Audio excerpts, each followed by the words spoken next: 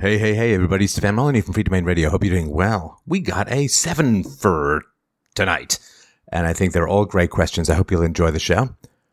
The first caller was a woman who was appalled at my moral and intellectual relationship to illegal immigration. Everyone in the world has a right to live in peace and security and safety. So what am I doing having any qualms about illegal immigration? She was very, very disappointed in me. I think probably even more so by the end of the conversation than at the beginning. The second caller wanted to know, why is there so much fear porn coming out of the left? This fear, this anxiety. The world is going to end. Everything's racist and bigoted and you're oppressed and victims. And why all the fear? And we talked about that. Now, the third caller wanted to know, what is the story with minimum wages? What are the effects of minimum wages to the economy, to automation, and to the market? It was a great conversation. We haven't talked about that for a while. The fourth caller wanted to know why I dismiss people for merely having feelings or saying feeling statements when at the same time I seem to give a lot of respect to emotions, to feelings in philosophy. And it's a great question, a great contradiction, it seems on the surface, but I think we unpacked it very nicely. Fifth caller didn't want to have children and now really, really does. Problem is he got married to a woman and they both agreed they didn't want to have children. Now he really, really wants to have children and she's so opposed. She actually went through an abortion when she got pregnant. So should he stay with the woman he loves and give up having children? Or should he go and try and find someone to have children with? A very, very painful question and decision. Sixth caller was a woman who believed that man is the tamer of nature and women is the tamer of man. And why is it so hard for modern Western women to find things to admire and respect about masculinity? And that was a great, great question, something which we really need to ponder as we sort of fight for the survival of everything we've inherited. Caller 7. Well, frankly, he got me. He got me good. He wanted to know, isn't the square circle argument insufficient with regards to the whole range of hypothetical entities, up to but just short of your very literal definition of omniscience, which means, I guess, if you strip self-contradictory characteristics from a god, can't you then end up believing in a god? He got me well on this one, and I was very, very pleased to be corrected. You'll see it when it comes up. I make no bones about it. And it was a really, really great conversation. So thanks everyone so much for calling and for listening. All of this happens, of course, as you know, because of your willingness to support this show, this conversation, this essential philosophical interaction with the world. It's all because of you. So please, please, if you haven't by now, you really need to. Come on, you know. You don't need me to tell you. Just go and do it. freedomainradio.com/donate. Also, you can follow me on Twitter at Stefan Molyneux, and don't forget to use the affiliate link at fdrurl.com/Amazon.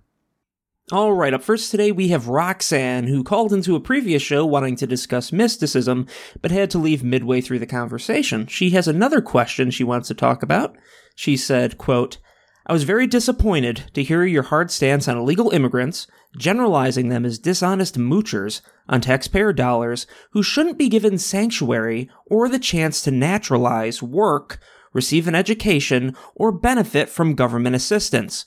Most illegal immigrants are from impoverished, war-torn, dangerous countries simply seeking better lives for their families, but are rejected because they lack the education or financial means. Immigrants, legal or otherwise, contribute greatly to the economies of countries receiving them, working the fields and farmlands locals refuse to work, understanding the value of education and social services in ways many first world locals do not. If hypothetically, Canada became war-torn, dangerous, and access to essential resources were difficult, Stefan, wouldn't you do everything necessary to get your wife and daughter to a country of safety, even if that meant illegal means, if other options weren't available? That's from Roxanne. Oh, hey, Roxanne, how you doing tonight? Hey, Stefan, how are you doing? Well, and you? I'm good. I'm glad to get a second chance to get to talk to you. Sure, I'm glad you called in. Yeah. I never want to disappoint someone. Ever. Because, that's what philosophy's all about. It's just making sure that nobody has any negative emotional experiences to your arguments. Right. It should all be positive and good and dandy. That is such a girly way to start things off. I just wanted to point that out. It's not so much that I'm angry. I'm more just sad than anything. I'm just disappointed. Yeah, my euphemism for my intense rage. Okay, so tell me, when have I ever said that all illegal immigrants are dishonest moochers on taxpayers' dollars? Well, okay, I'll give you that. You never did say that. But on the call where a young man had called in, he had been an illegal immigrant, went over with his parents at 6 years old, and then repatriated back to Mexico. And,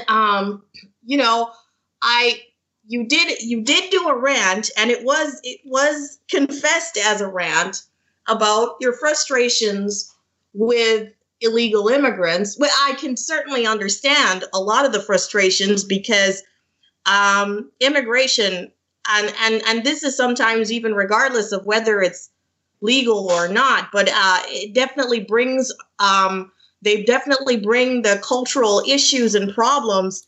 Roxanne. Yes? What was my question? Sorry.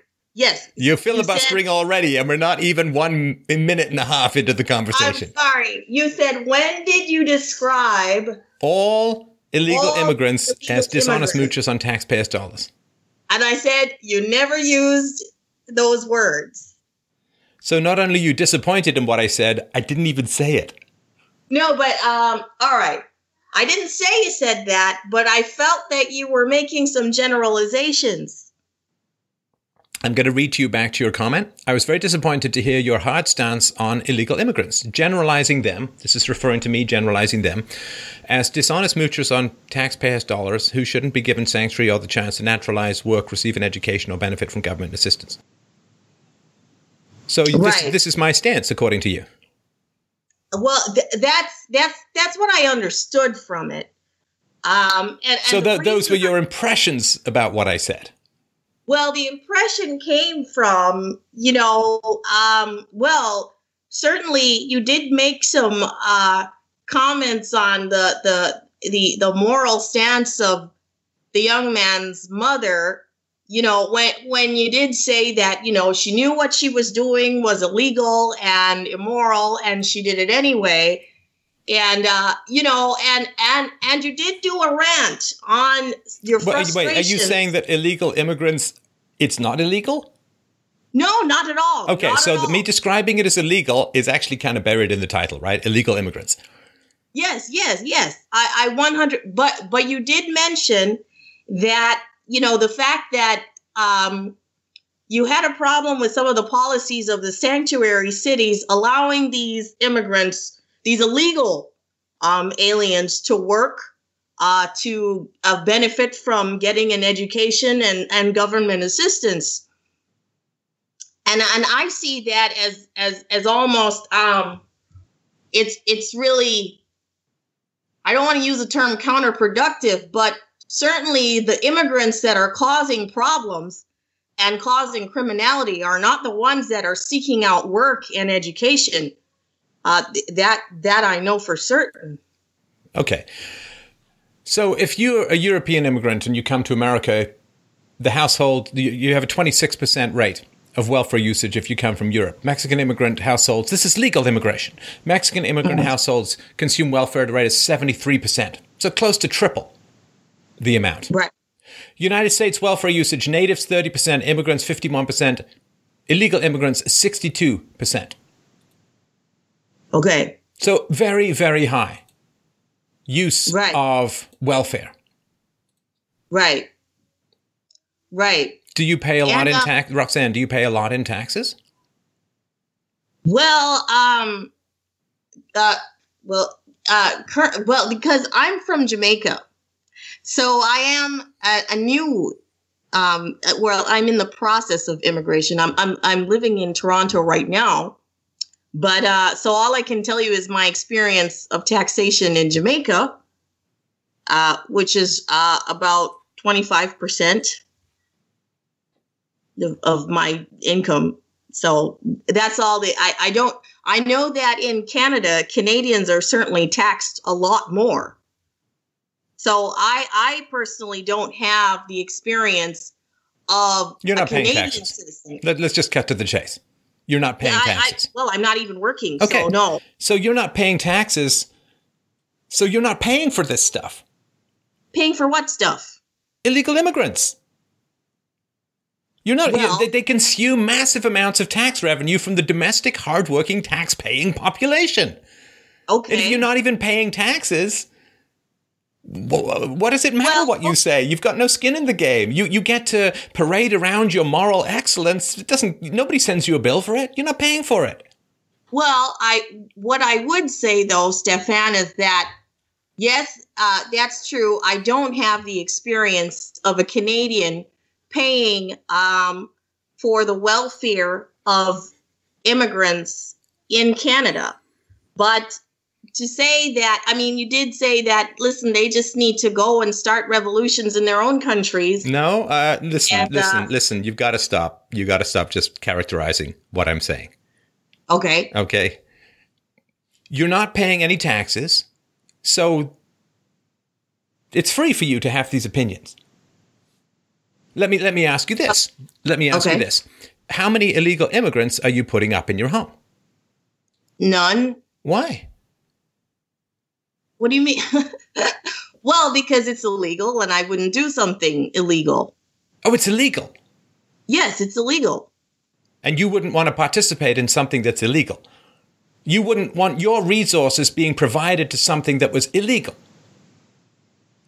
Well, no, I wouldn't. Okay, so that's the perspective, I would assume, to some degree, of the average taxpayer who does not want his or her taxes being stripped from his or her wallet in order to fund something that's illegal.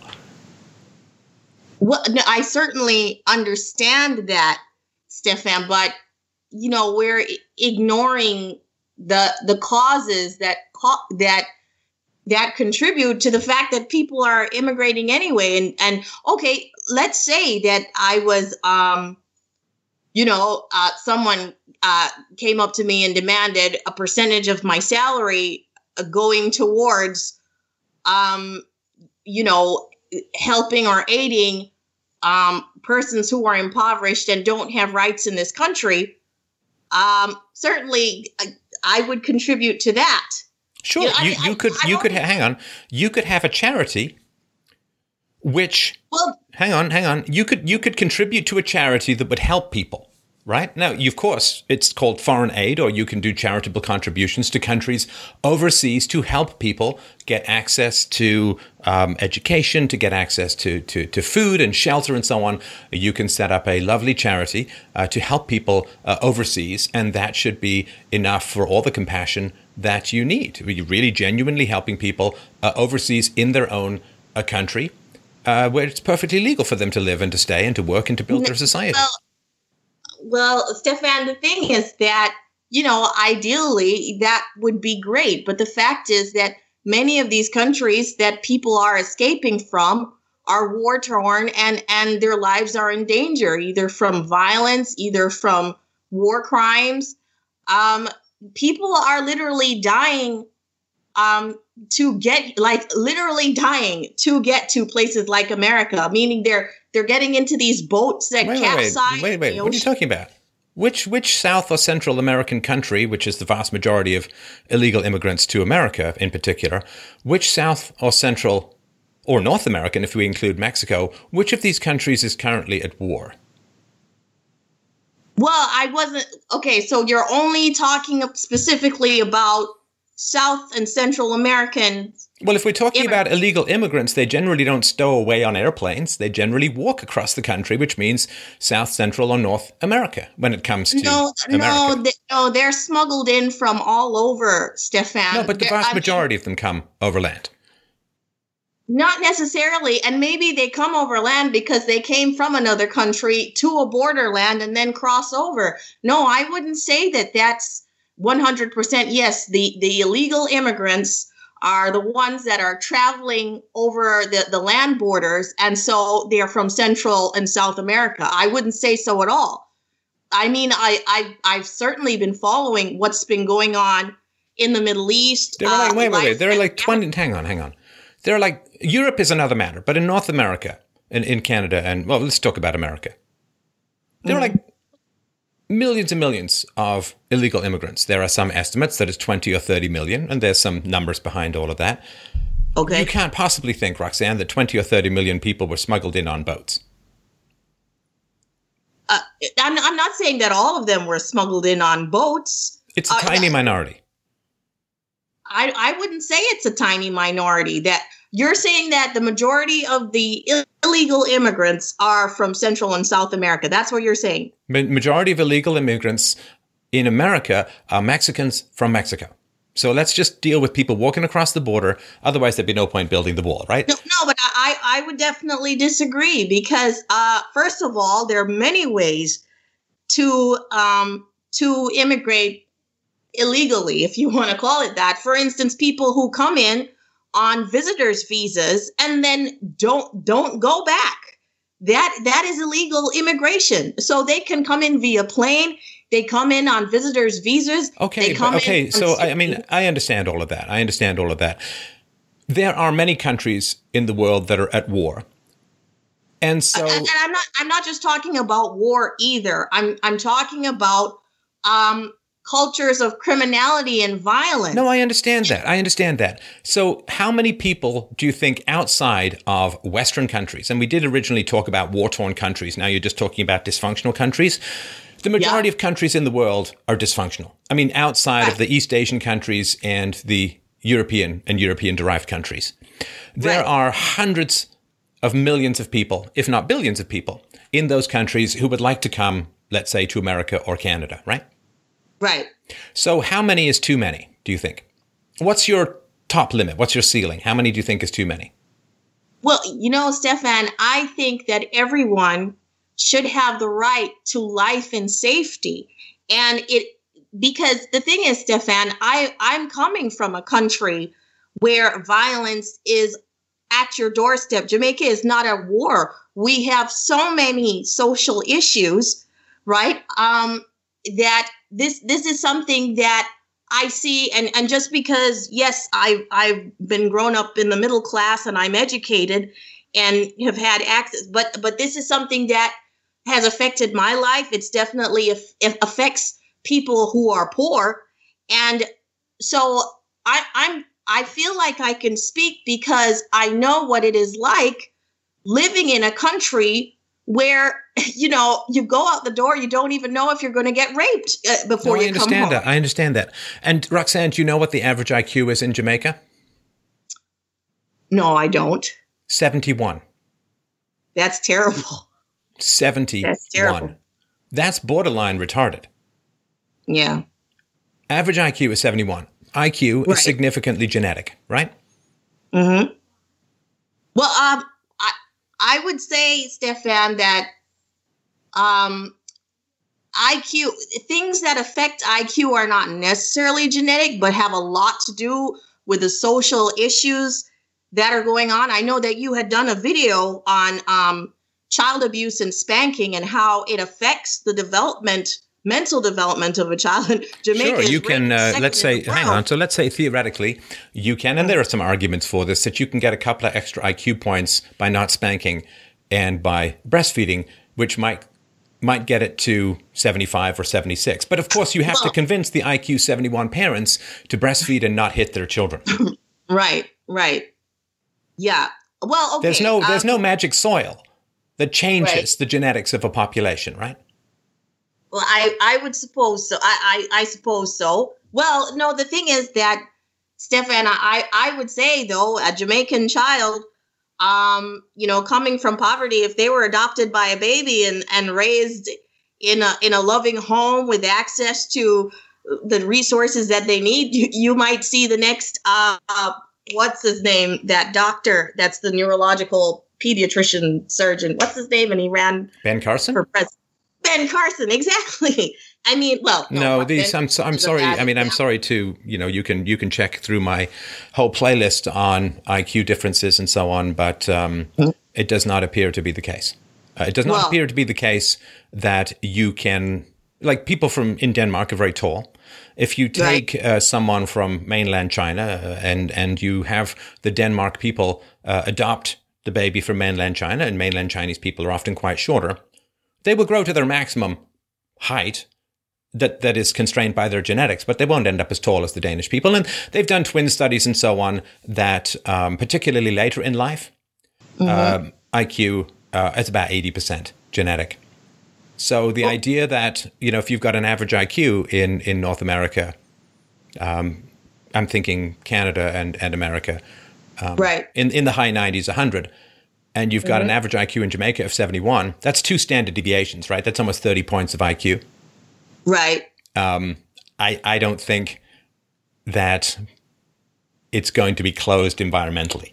And there's no scientific indication that it could be. So it's absolutely been scientifically proven that IQ is definitely genetic and not based on any social surrounding issues. No, Roxanne, what did I just say? What percentage as adults, what percentage did I say was genetic? I forgot. I'm sorry. 80%. 80% is which means that you've got 20% to work with environmentally, and nobody knows how to change that 20%. Okay. Well, okay. I mean, you're giving me some statistics here. I'll do my own back check and just see, because I've just seen where environmental factors have drastically changed the lives of children, coming from very bad situations, and let's go back to, you just have to study the science, right? So without anecdotes, let's go back to Jamaica. So in Jamaica, people vote, right? Yeah. And is it fairly safe to say that they vote for bad policies, bad government ideas, bad policies? Well, the thing is that government in Jamaica is definitely very different from government in Canada and in the United States with regards to how policies are made. The heads of government are very corrupt, and it's not even like in the States where if a government official is found guilty of something, well, they have to retire or resign. Sorry to interrupt you. And I understand the corruption of Jamaica, and the corruption is very much associated with the IQ 71 average, right, which means that half of the people are below that. But why don't, if people have the capacity in Jamaica, since they have the vote, why don't they vote out corrupt politicians and vote in honest politicians? Yes. Sorry, Stefan. Sorry. Yes. So you're saying, could you repeat that? Sure, no problem. Why don't people in Jamaica vote out the corrupt politicians and vote in honest politicians? Oh gosh. Well, first of all, to find the honest politicians is one thing, because even getting out the corrupt ones, well, who will replace them with the morals and standards that would keep it from being corrupt? Wait. Are you saying, hang on, are you saying that Jamaicans are generally corrupt and immoral, and that's why they can not either recognize or vote for honest politicians? I would say that the social and economic climate that gives a small portion of educated upper middle class Jamaicans a lot of resources, and the majority of Jamaicans are poor and don't have access to anything, it leads to a climate where people take advantage of that situation. Wait, so are you saying that the Jamaicans as a voting population cannot tell the difference between an honest politician and a corrupt politician? And by the way, for those who don't know, Transparency International Corruption Index for Jamaica ranks, out of a score of 100, it gets 39. It is 0 being completely corrupt. So it's a very corrupt place. But my question is, are Jamaicans as a whole able to identify bad politicians and vote in honest politicians? I'm sure that they are able to identify persons that they would hope have the moral standing that is needed to put in place good policies, right? But even so, I can tell you that My father, went to school with a former Prime Minister, Bruce Golding, and even he told me of a conversation where former Prime Minister Bruce Golding said, he came in with the intentions of changing the country and bringing honesty and transparency, and his very own bodyguards that were assigned to him had illegal arms. Okay, I'm just going to have to. I'm sorry, because this is not relevant to what I mean, it's an interesting story and all that. Okay. So if people in Jamaica are able to identify and vote for honest politicians, then Jamaica should become honest, the Jamaican political system. If people, hang on. If people in Jamaica are unable to either identify or vote for honest politicians, then it explains why it's corrupt. But then why would a first world country want people come in who regularly vote for dishonest politicians and join the voter rolls of the first world country? They are not voting for dishonest politicians. They are voting for the only politicians that are available to be voted for. And so then there's something fundamentally corrupt. If I understand what you're saying correctly, there's something fundamentally corrupt about the Jamaican personality, in which case, why would they necessarily want a lot of them in the first world country? Well, that certainly is... logically speaking, right? Okay. I would not say that the average Jamaican is corrupt, but those who are, ironically enough, it is the Jamaicans who have access, have resources, have education, and, for some reason, take advantage of a system that's easy to take advantage of. Okay, so then it's easy to take advantage of Jamaican voters by promising them various goodies or by whatever it is, providing them various incentives. It's very easy to take advantage of Jamaican voters by corrupt politicians. So why would you want a bunch of Jamaican voters in a first world country if they're so easy to take advantage of and corrupt? All right. Well, here's the thing, though. I mean, the thing is that they are being taken advantage of because of circumstance. And to say that if those circumstances changed, you know what I'm saying? I'm saying, all right, first of all, I totally...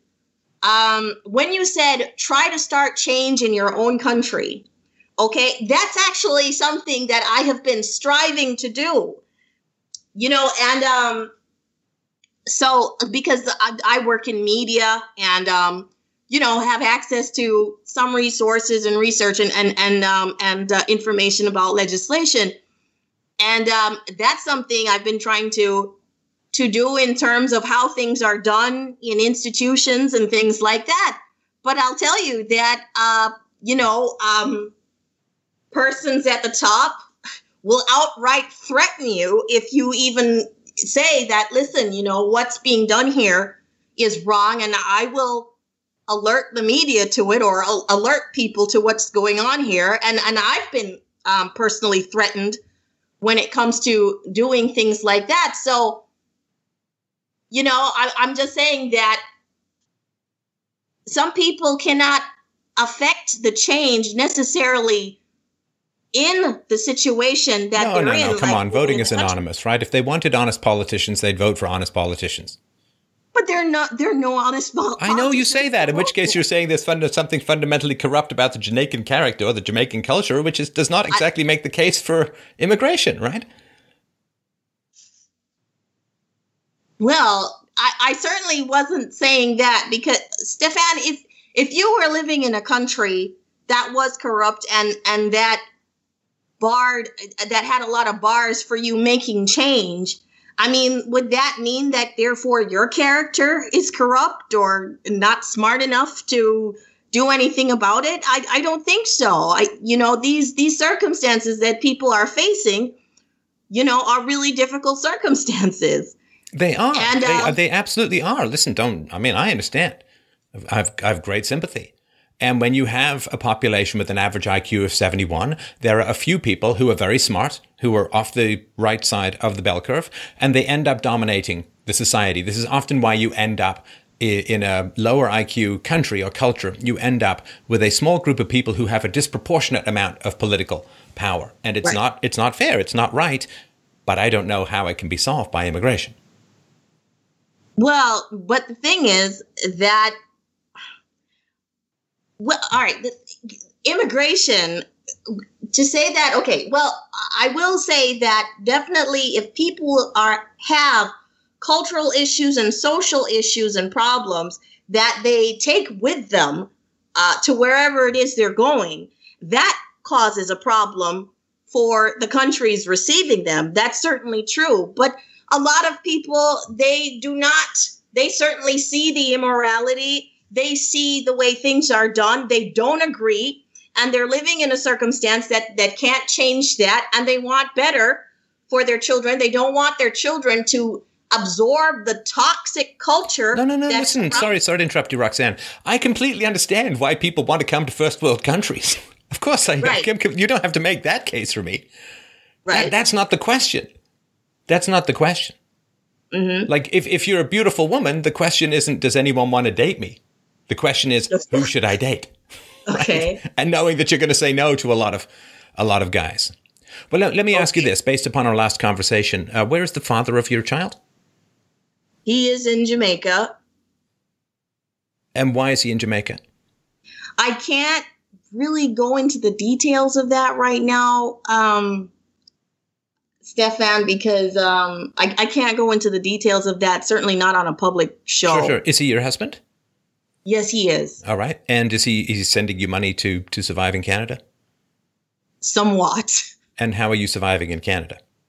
Well, personally, I had some funds and some family members have been helping me. Mm-hmm. And are you taking government assistance? Not at the moment. When were you? I have never been on Canadian government assistance. Ah, okay. I just came to the country, so I have been here. How is this going to work? You're in school, you're going to get a job. How does it work? Well, I will tell you this, that my immigration process is completely legal. And I am looking to work. I have applied for a work permit. And, once I'm able to work, hopefully I will start working, and I've made a lot of strides to do so. So, but I can't really go into the details because it's complex and that's fine. I understand. And, I appreciate and respect the fact that you're taking a legal approach to this. That's a good thing. Yes, let me assure you. No, I'm not standing up for illegal immigrants because I'm an illegal. No. But I can understand why, when a person is absolutely desperate and their lives are at stake and their children's lives are at stake, if they don't have the means necessary, meaning the education, they don't have the funds or whatever, but someone is offering them, listen, I can smuggle you into the country on some forged papers, I can certainly understand why somebody would make that decision based on the desperation. Of course I can understand why people make that decision. I can understand why people make any number of decisions that I disagree with. The question is, why should the hardworking local taxpayers be forced to pay for illegal immigrants? Because Stefan, I would say that morally, everybody should have the right to life and to safety. And why should everyone have that right? I don't quite understand. Are you saying that billions of people should come to America and Canada, and that the taxpayers should be forced to pay for their health care, their housing, the education of their children, and all of that stuff?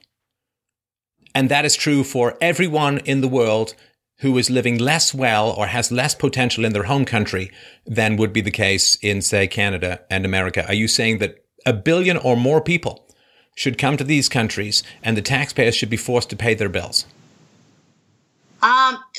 That's pretty extreme. That's not. No, really, you're saying everyone in the world has the right to safety or whatever it is, which means everyone has the right to come to safe countries or to countries not currently at war. Salvation doesn't rely on two countries, you know.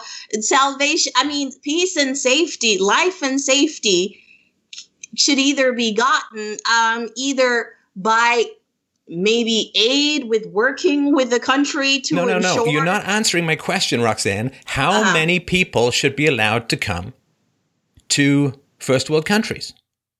Is there a top? Is there a ceiling? Is it 1 billion people? Is it 1.5 billion people? Is it 2 billion people? Is it 3 billion people? How many people, given your framework of rights, how many people should be allowed to come to first world countries?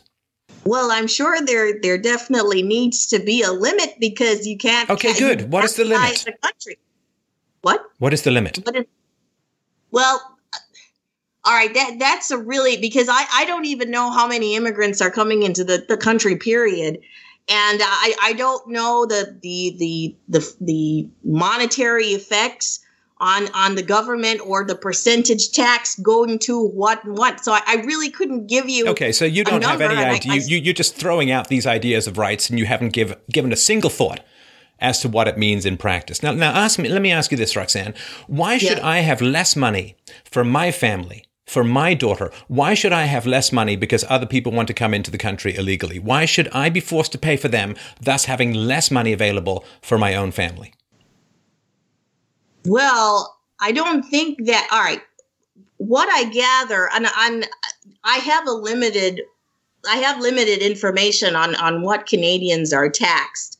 I understand that it's basically the government taxes persons based on how much money they make and the lifestyle that they're able. It's very high. It's very high. It's very high. Well, I'm sure, and I know I was having a discussion with one person, who lives here, and because he said he's single, he doesn't have any children or anything, and so the money that he works is taxed a lot versus somebody who, you know, has a family and the money. Okay, I don't know what you're talking about. Why should I be forced to pay? Why should I have less money available for my family and for the charities that I want to participate in, the good work that I want to do in my philosophy show?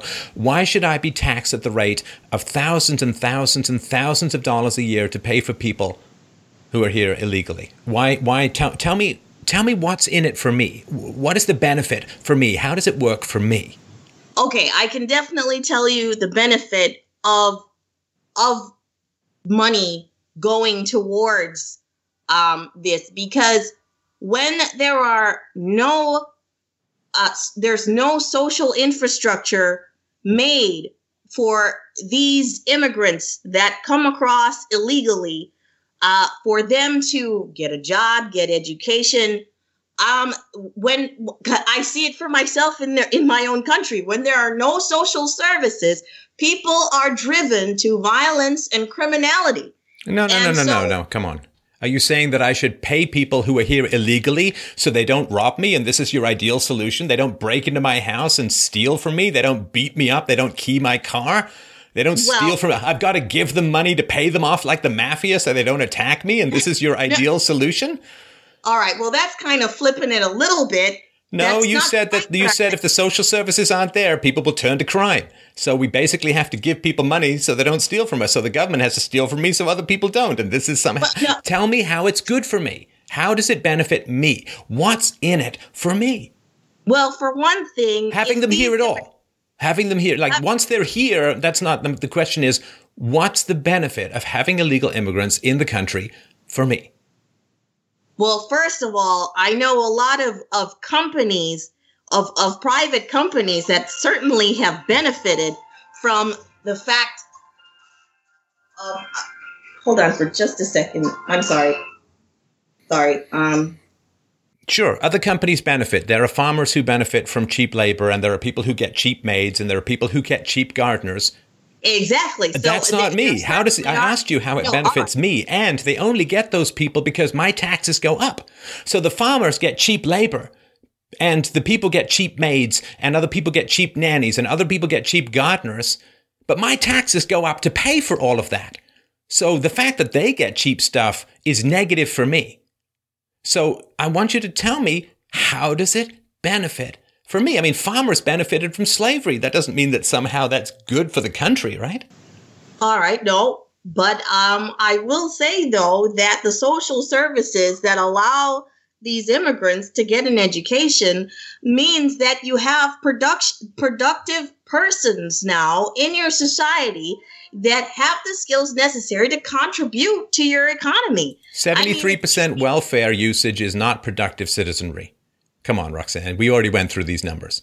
Well, okay. All right. Well, all right. Listen, I don't know how many people are just sitting on welfare and 73% welfare usage for Mexican immigrants versus European immigrants in the low 20s. And you know for sure that these people are not trying to get an education and improve themselves. They're just sitting on this welfare and not doing anything. How does it benefit me to have illegal immigrants in the country? Well, all right. Illegal immigration does not benefit anyone, okay? No, it must benefit someone. Otherwise, it wouldn't happen. No, but the fact is that illegal activity happens a lot, okay? 1 second, right? Illegal activity happens whether we want it to or not. So what are we going to do to safeguard this from becoming even worse? Where illegal immigrants are here, they've come into the country regardless because there's somebody who's smuggling them in, right? And then they're running amok because they don't have access to anything. It's a safeguard. Illegal immigration ideally should not happen. But the fact is it does. And if it does happen, you need a safeguard to say, okay, what can we do to stop hang on. But this is very passive, right? This is just saying, well, there's a lion in town. What can we do? We just have to try and not get eaten, right? I mean, if welfare and government benefits and if education and so on were not available to illegal immigrants, there's a general principle, which is you don't get to keep the proceeds of the crime.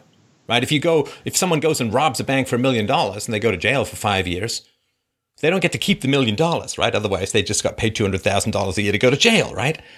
Okay. And so there's this general idea that you don't keep the proceeds of a crime. How that affects birthright citizenship is another matter, but if you're committing a crime, you should not get the benefits of that crime. And so if there was no welfare, theoretically, no welfare, no health care, at least no subsidized healthcare, no subsidized education, and so on, then the value of illegal immigration would be far lower, and then there would be much less. Well, probably. That's true. That's not probably. People respond to incentives. It's absolutely true. I mean, it doesn't mean it would completely stop it, but it would be a huge disincentive, right? I mean, as you know, even with Trump talking about a border wall and so on, the amount of illegal immigration into the United States has gone down enormously just this year alone. So if illegal immigrants were dealt with according to the laws in general, as far as I understand them, I'm no lawyer, which is you catch an illegal immigrant and you deport them back to their home country and they don't get to put their kids in school. And I know that there are some places where it's legal and so on, but if there was no welfare or government subsidies, grants, whatever it was, available, or education available for illegal immigration, then illegal immigration would be far lower, and then taxes could be lowered enormously. And then with the reduced taxes, we always see this in the West, when taxes go down, charitable contributions go up. So then desperate people could get help in their home countries from people who would be charitable towards that. I beg to differ there, because certainly in the Scandinavian countries where the taxes are ridiculously high, those countries are definitely experiencing, where education is next to nothing, is next to free in places like Germany or Sweden and places like that. There are a lot of social services. The population benefits from these social services. So the taxes are high, and it's not just because of illegal immigration. The taxes are high in these countries generally, and they are benefiting from these high taxes because these social services, the persons, the locals of these countries are benefiting from these social services. So wait, hang on a second. Are you saying Roxanne, are you saying to me that European countries don't have any problem with migrants or refugees or legal and illegal immigration from third world countries and from the Middle East? No, they certainly do have problems with what's certainly from what's been going on recently with the Syrian refugees. Which is the result of the welfare state, which is kind of what I'm arguing against. I mean, the welfare state is disastrous for just about everyone, in my humble opinion, and I made this case before. So these are countries that are having great problems because of government redistribution of wealth. Well, if you compare the crime rate in countries like Sweden to the crime rate in countries like America, where the Swedish are taxed to the teeth, and Americans, the taxation is in debate, and this is that. I'm sorry, but I do see a difference with the problems. We know what the difference is. We know what the difference is historically between Sweden and America.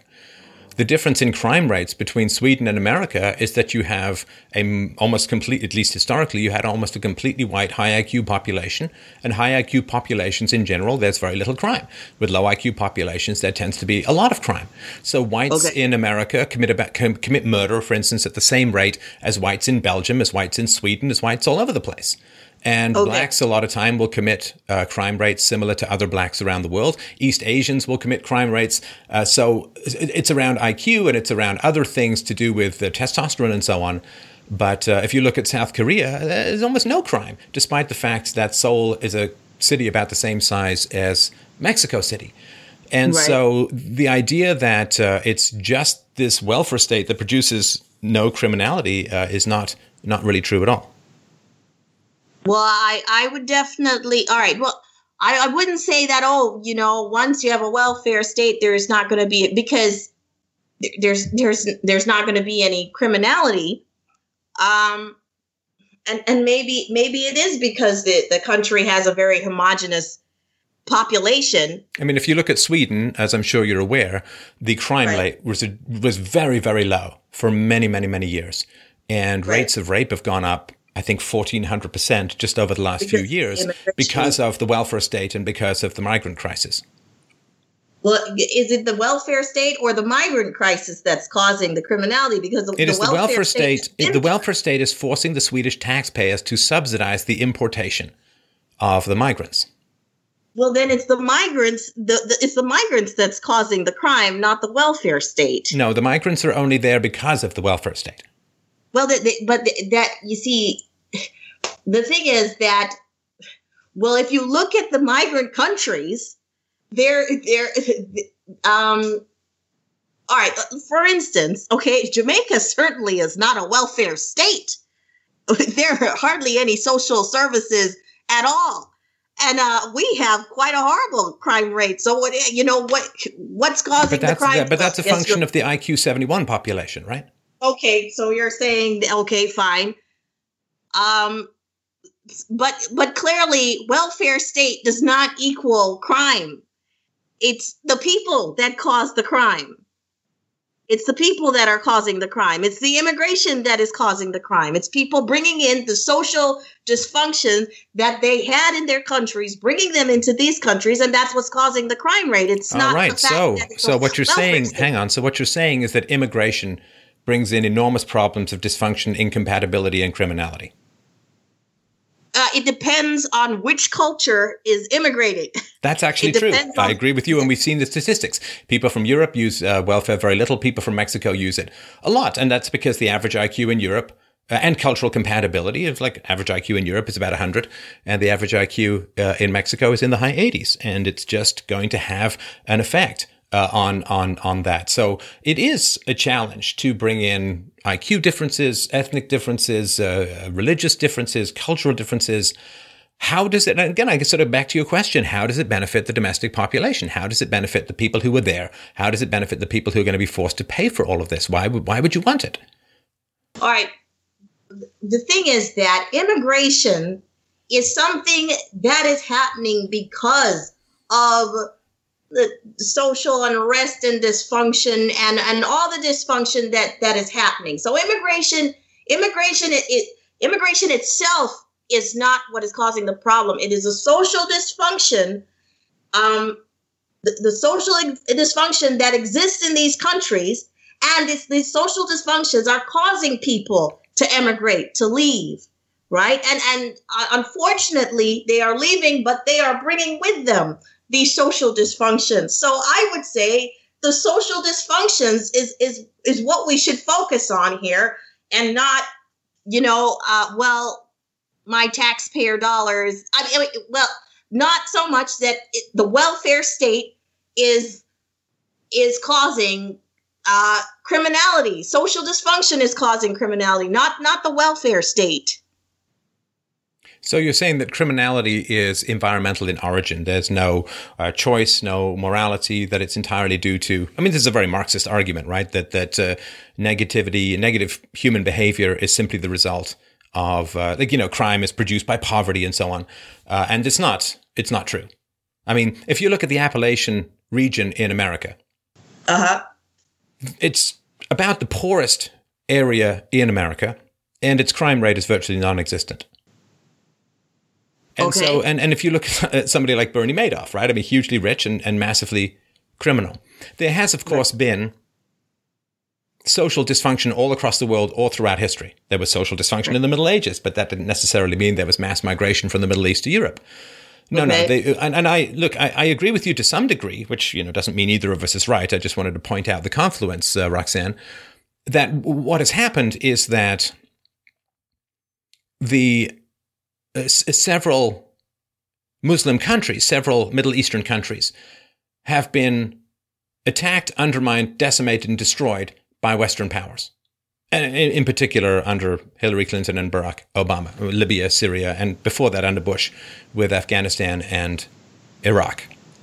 And so these countries have been destabilized at the same time as there has been an open borders movement, the Schengen Agreement and the EU, and an open borders movement and a high welfare movement in Europe.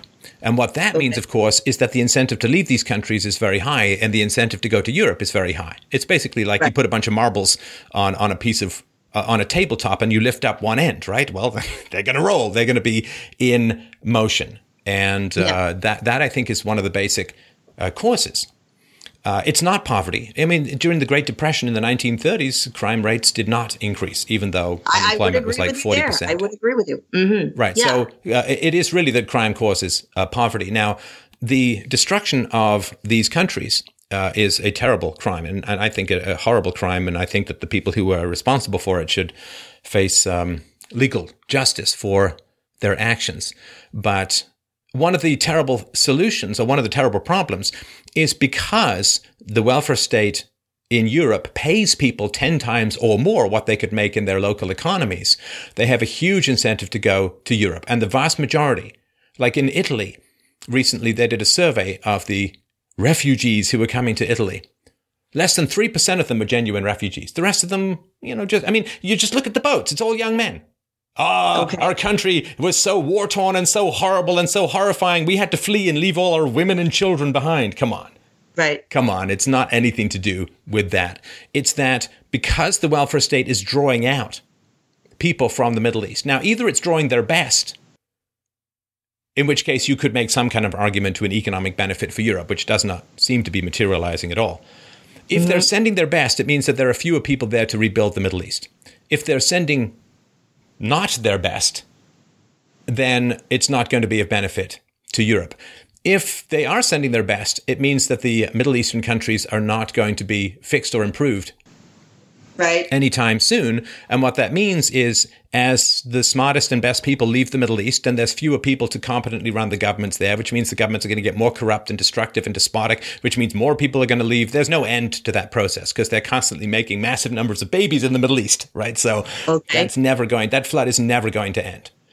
And so what the European system is doing by being such a great magnet and such a great pot of gold at the end of the rainbow for the migrant crisis is it is basically blocking off any capacity for these originating countries to improve. And that's never going to be a situation that ends. What's going to happen is more and more and more people are going to pile into Europe and cause a collapse of the welfare state. And then you're going to have a whole bunch of people there who came all this way and have very different ideas about how a society should be run, who then don't have any money around. And then what happens, right?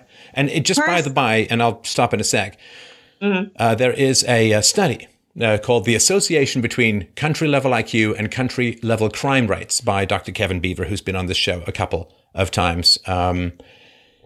That is, the criminality does not arrive from poverty or concentrated disadvantage or anything like that. The facts are fairly clear. And so each individual actor from the other countries, I completely understand why they're doing what they're doing.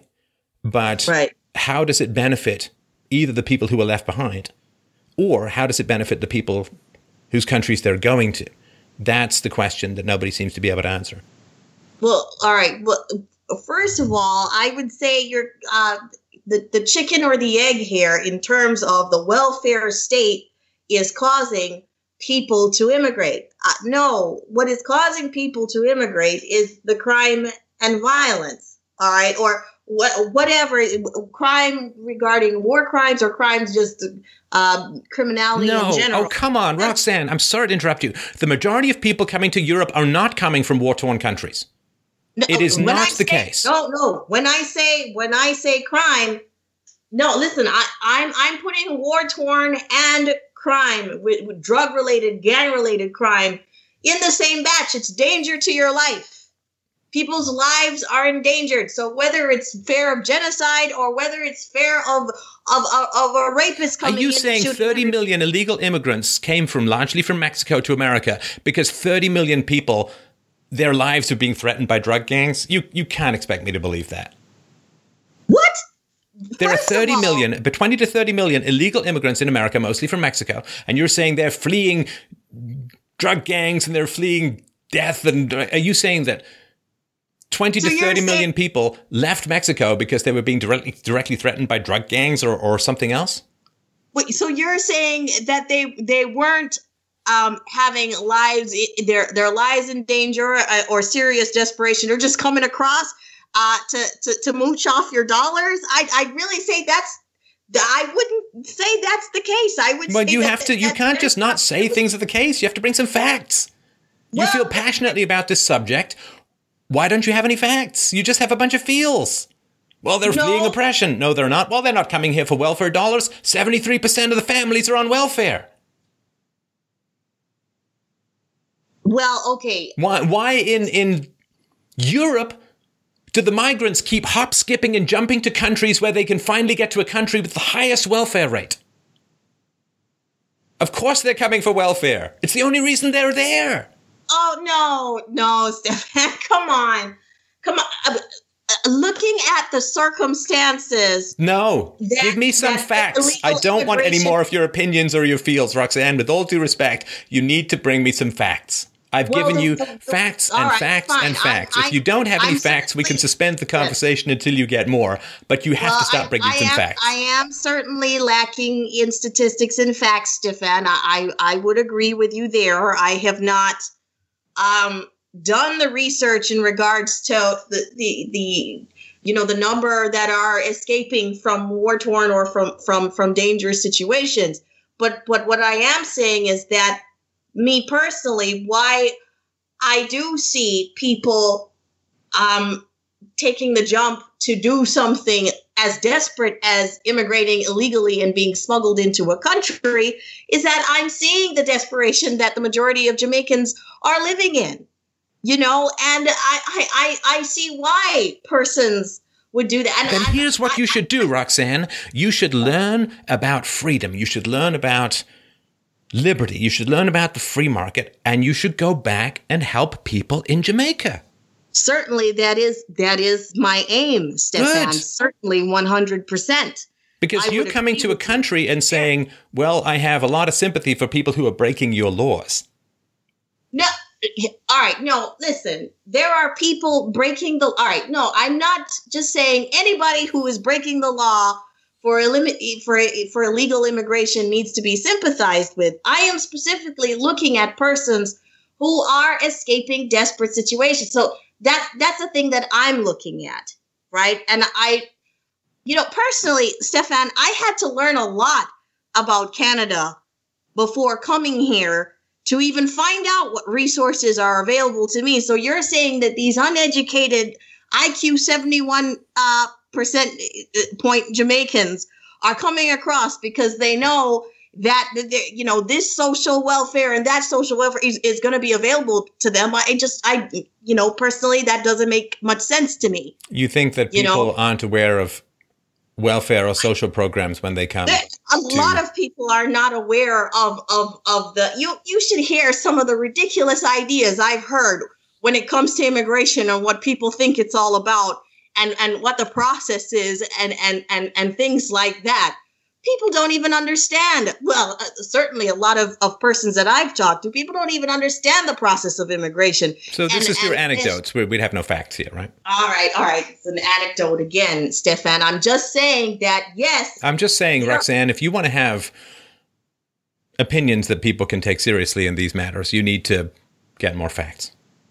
Like just having the feels, having the sympathy, people in difficult situations. Let's take everyone in. Let's take care of everyone. No, that's not how a rational process for solving problems can possibly work. Some of these people are coming from desperate situations that need to be sympathized with. I'm not saying everybody is in that.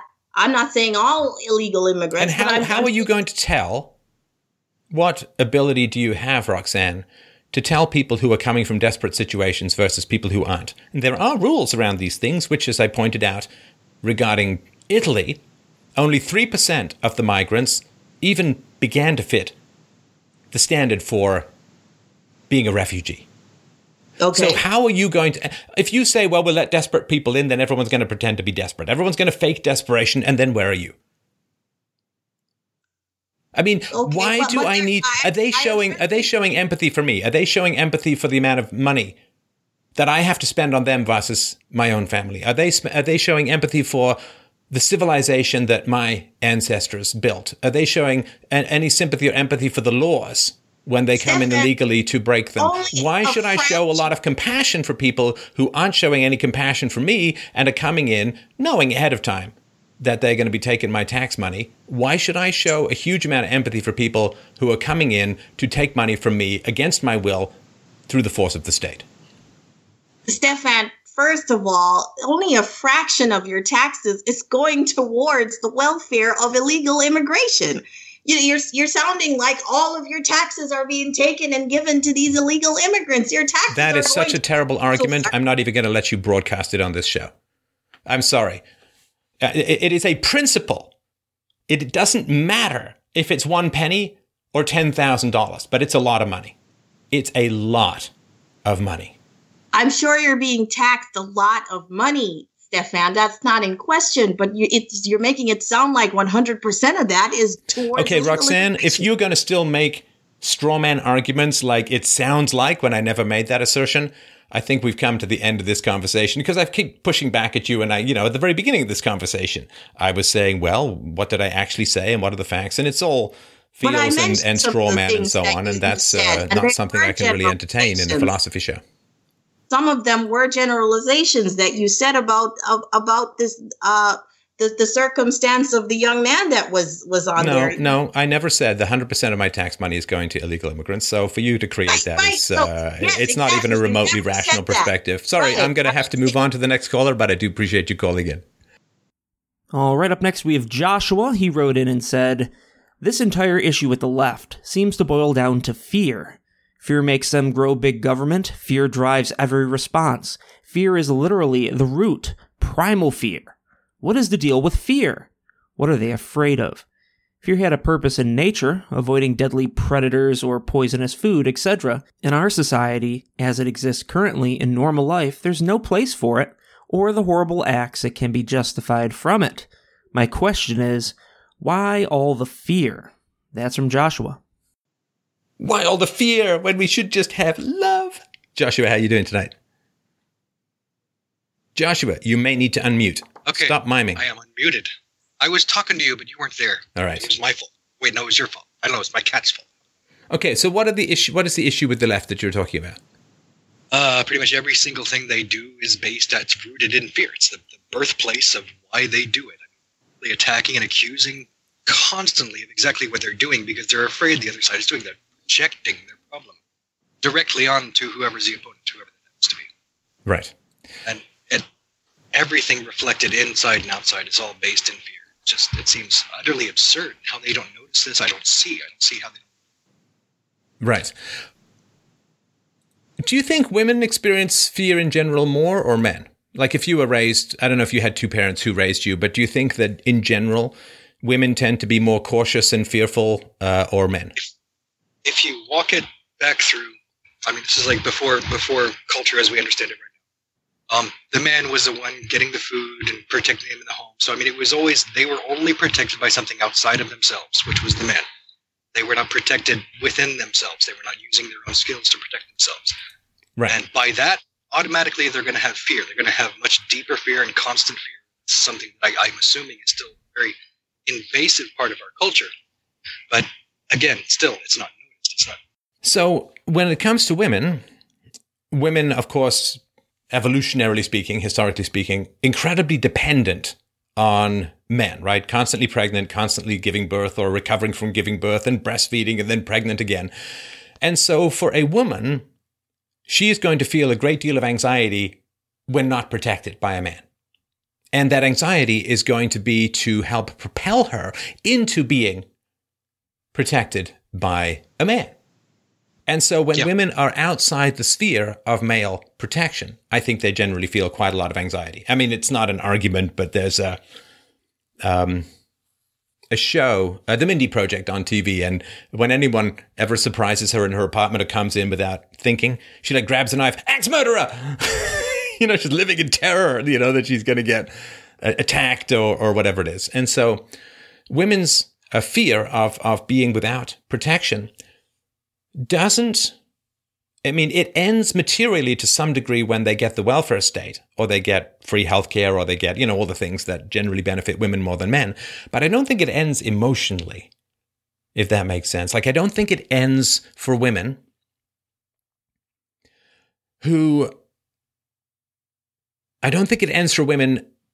if they get resources without the male protection. I think that women generally flourish within the circle of male protection. And I think if we look at, single moms in particular, I was thinking about this just the other day for reasons that pass my understanding. I was thinking about this the other day, Josh, which was years ago. Oh, Lordy. This would be over 30 years ago. I went with a friend of mine to his mom's friend's cottage. Now, he was son of a single mom. I was son of a single mom. And we went, no, gosh, it was, oh my goodness, no, I'm sorry, 35 years ago. I was in my mid-teens. So, and these were two women. I think that she had gotten this little cottage out of some divorce settlement or whatever. Anyway, so I went with these two women, and I was like a very good swimmer. I came in like 6th in the entire province. Like I was a killer swimmer. A dolphin, let me tell you, I had my own patented blowhole. And so I dove off the rocks and I swam across the bay and I swam back. As I was swimming, and it was easy. It was easy. It's like Prue, the easy 10K, right? And I came back, I climbed out, and my friend's mom went mental. I genuinely couldn't understand. Like, sometimes when you're a kid, you're like, this might get me in trouble, or, I know this is going to cause me, it's going to cause some stress. I had no idea. Like, it was such an easy swim. And she just like, you could have drowned and, just freaked out. Never had that from a man my entire life. Never once. And the fact that I said, look, I've been swimming for years. I get up at 6 o'clock in the morning and I swim for an hour and a half and push myself hard and I'm a champion swimmer. And it didn't matter. She was just sitting there the whole time watching me swim, waiting for me to drown. And so that's an anecdote. That's not proof of anything, but I think if people search in their hearts and their histories, they'll kind of understand. There's this America's Funniest Home Video. There's a little clip that I remember where the host is sort of making comments on the videos, and there are a bunch of kids at the top of a set of stairs, and they're all piling on this mattress, to take the mattress down the stairs like a sled, right? And the host of the show is saying, well, here are the kids. Where's the dad? Where's the authority figure? Oh, there he is, right? And the dad piles on with the kids and takes them all plummeting down to their doom, right? And I mean, if you've been a father or had a father and been a mother or had a mother, you understand that, there's a certain amount of caution and fear. And that makes perfect sense to me because anything that's women, outside of yourself that means more to you. Yeah, history, of course, in history, the women generally had at least the sons and sometimes the daughters until about the age of 6 or 7 or 8, and then they sort of be passed over to the men to raise. And of course, when you have babies and toddlers, you need to be paranoid of everything because they're tiny little adorable death magnets. Yes, they are. And so I think that this general, if you can separate women from male protection, and there's nothing sexist about this and nothing better or worse. I think just historically we understand that women were dependent upon men to protect them and provide for them. And that's how the emotional nature of women runs, that when a woman is separated from male protection, she feels an enormous amount of anxiety, which is one of the reasons why I think antidepressant and anti-anxiety meds are so prevalent among Western women, particularly in middle age, because you have to use your sexual market value in order to gain male protection. And so when women get into their 30s and 40s, they don't have the sexual market value to gain male protection. And when they get even older, they end up, I guess, talking about blowing up the White House and or posing with a picture of Donald Trump's head by their side. And so when women get older and they can't use their sexual market value and fertility in order to be able to gain male protection, I think they get pretty stressed and pretty anxious. And so when there's this fear-mongering that goes on in society, climate change is going to kill us all and killer bees and, this myth that there's razor blades in the candy at Halloween and all that. Like, there's something about women who are not in a secure and happy place relative to male protection. I think that metastasizes this fear and it becomes kind of overwhelming. I mean, if you look at the reactions that people on the left or the Democrats are having to the presidency of Donald Trump, I mean, it's astonishing. It's monstrous. It's huge, astounding. They can't sleep. Their psychiatric visits are up. Antidepressant use is up. They can't handle it. And, there's an old thing in self-knowledge, which is unprocessed fears tend to reproduce, tend to escalate. It's a self-fulfilling prophecy. Like, if you've ever been around someone or talked to someone or maybe even been that person who's like, oh man, I love my girlfriend. She's great, but I'm just not good enough for her. She's going to end up leaving me. She's going to cheat on me. She's going to find a more attractive guy. And you worry and you pester her and you check her phone and you're freaking out and you're paranoid. And then what happens? Let me give you some history. Hang on. Hang on. Still in the middle of the story. I was asking you to join me on the rhetorical question, but I'll finish and then you can go ahead. So what happens? Okay. What happens if you're really paranoid your girlfriend's going to leave you? Is you act in such a horrifyingly obnoxious and insecure way that she ends up leaving you. And I knew she was going to leave me. I knew that I wasn't good enough for her. I knew she was going to cheat on me. I knew she was going to leave me. And it's the same thing when women are afraid of things, then they want all of this security. They want the welfare state. They want free healthcare. They want all of this old age pensions. They want all of this security. But that security, the welfare state, creates this glittering prize for other cultures to come in and take over. And that is how I'm so afraid of being treated badly. And then you bring in cultures that aren't going to treat you as well as Western men do. And it's the unprocessed fear that provokes an outcome that's worse than your wildest fears could have imagined. All right, sorry, go ahead. History, I was raised by a single mother for a couple of years, maybe 4 years when I was very young. So like the love map, according to all the psychology documents. Love map was formed when I was with my mother. She got married again when I was 5. I basically lived almost like a girl in my head. I was like a girl in my head. Then about 10 years ago now, I got MS. It was a happy day. Actually, it wasn't actually.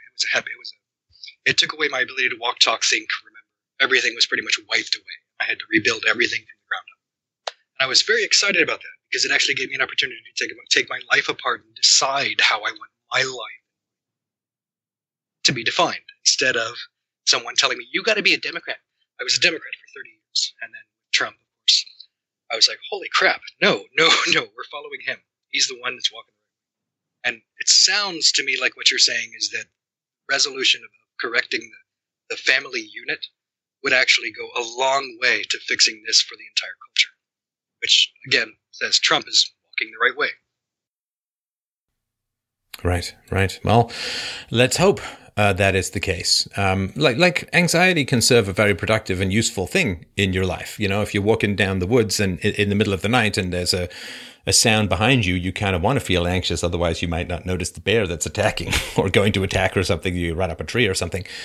And so anxiety is very helpful. But if you attempt to deal with your anxiety through some external ritual, then you tend to reinforce that anxiety. You feed it, you know, like, and that is a real challenge for people. And I think we're seeing that sort of play out as a whole. So I hope that was helpful. Thanks a lot for the call, Josh. I appreciate it. And let's move on to the next caller.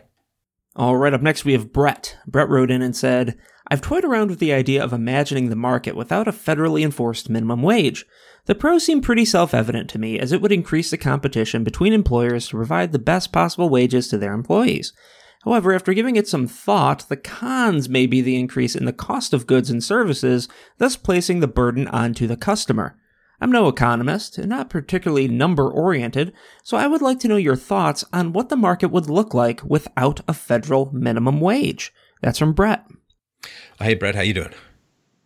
I'm pretty good. Washington's getting pretty warm right now. All right. Swamp doth be heating. Well, there is no market with a federal minimum wage, right? When you have DC, Stefan, I'm living in Washington State on the West Coast. Oh, okay, not DC. All right. So, yeah, I mean, you say, what would the market look like without a federal minimum wage? When there's a federal minimum wage, there is no market because there's a floor to it, right? So the real question is, why is there a minimum wage? And there's two fundamental reasons why there's a minimum wage. The first is because the money has been so corrupted and debased that inflation has eaten away at wages to the point where without a minimum wage, the corruption and degradation of the currency would be much more obvious to people. Like there's an argument that says that back in the 60s, there was actual silver in the quarters. And if the silver content in the quarters had remained the same, then the minimum wage equivalent to what people were getting in the 60s would be over $20 an hour. But because they've corrupted and debased and deflated the currency away so much by printing and borrowing in order to pay for imaginary, well, the promises they're never going to be able to pay for in the long run, then they have messed up the currency so much. Like, you know, when I first came to Canada, candy bar was a dime. And very shortly thereafterwards, it was $1. I mean, that's insane. A tenfold decrease in the value of currency in a pretty short time frame. So there has to be a minimum wage to prop up, or in people's minds, the value of the currency that's been degraded. And the other reason why they need a federal minimum wage, or any minimum wage, is to cover up how bad government education is. You've had people for 12 years or 10 years or whatever it is, and depending on your location. And they come out and they're barely competent to flip a burger and show up to work on time, wear a hat around their head. I mean, government schools are so terrible. Yeah, I can attest to that. I went to public school out in Michigan. Do you want to know something?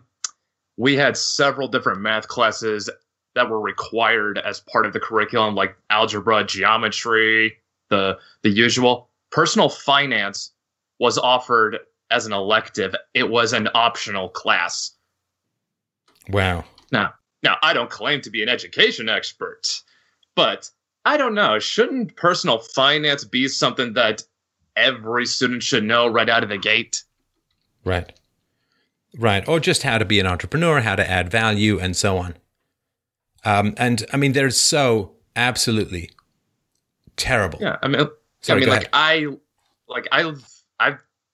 don't think I learned anything useful from any of the math courses I was required to take back in high school. I almost wish they just stuck with personal finance because, you know, at least then I would have been learning something useful. Right.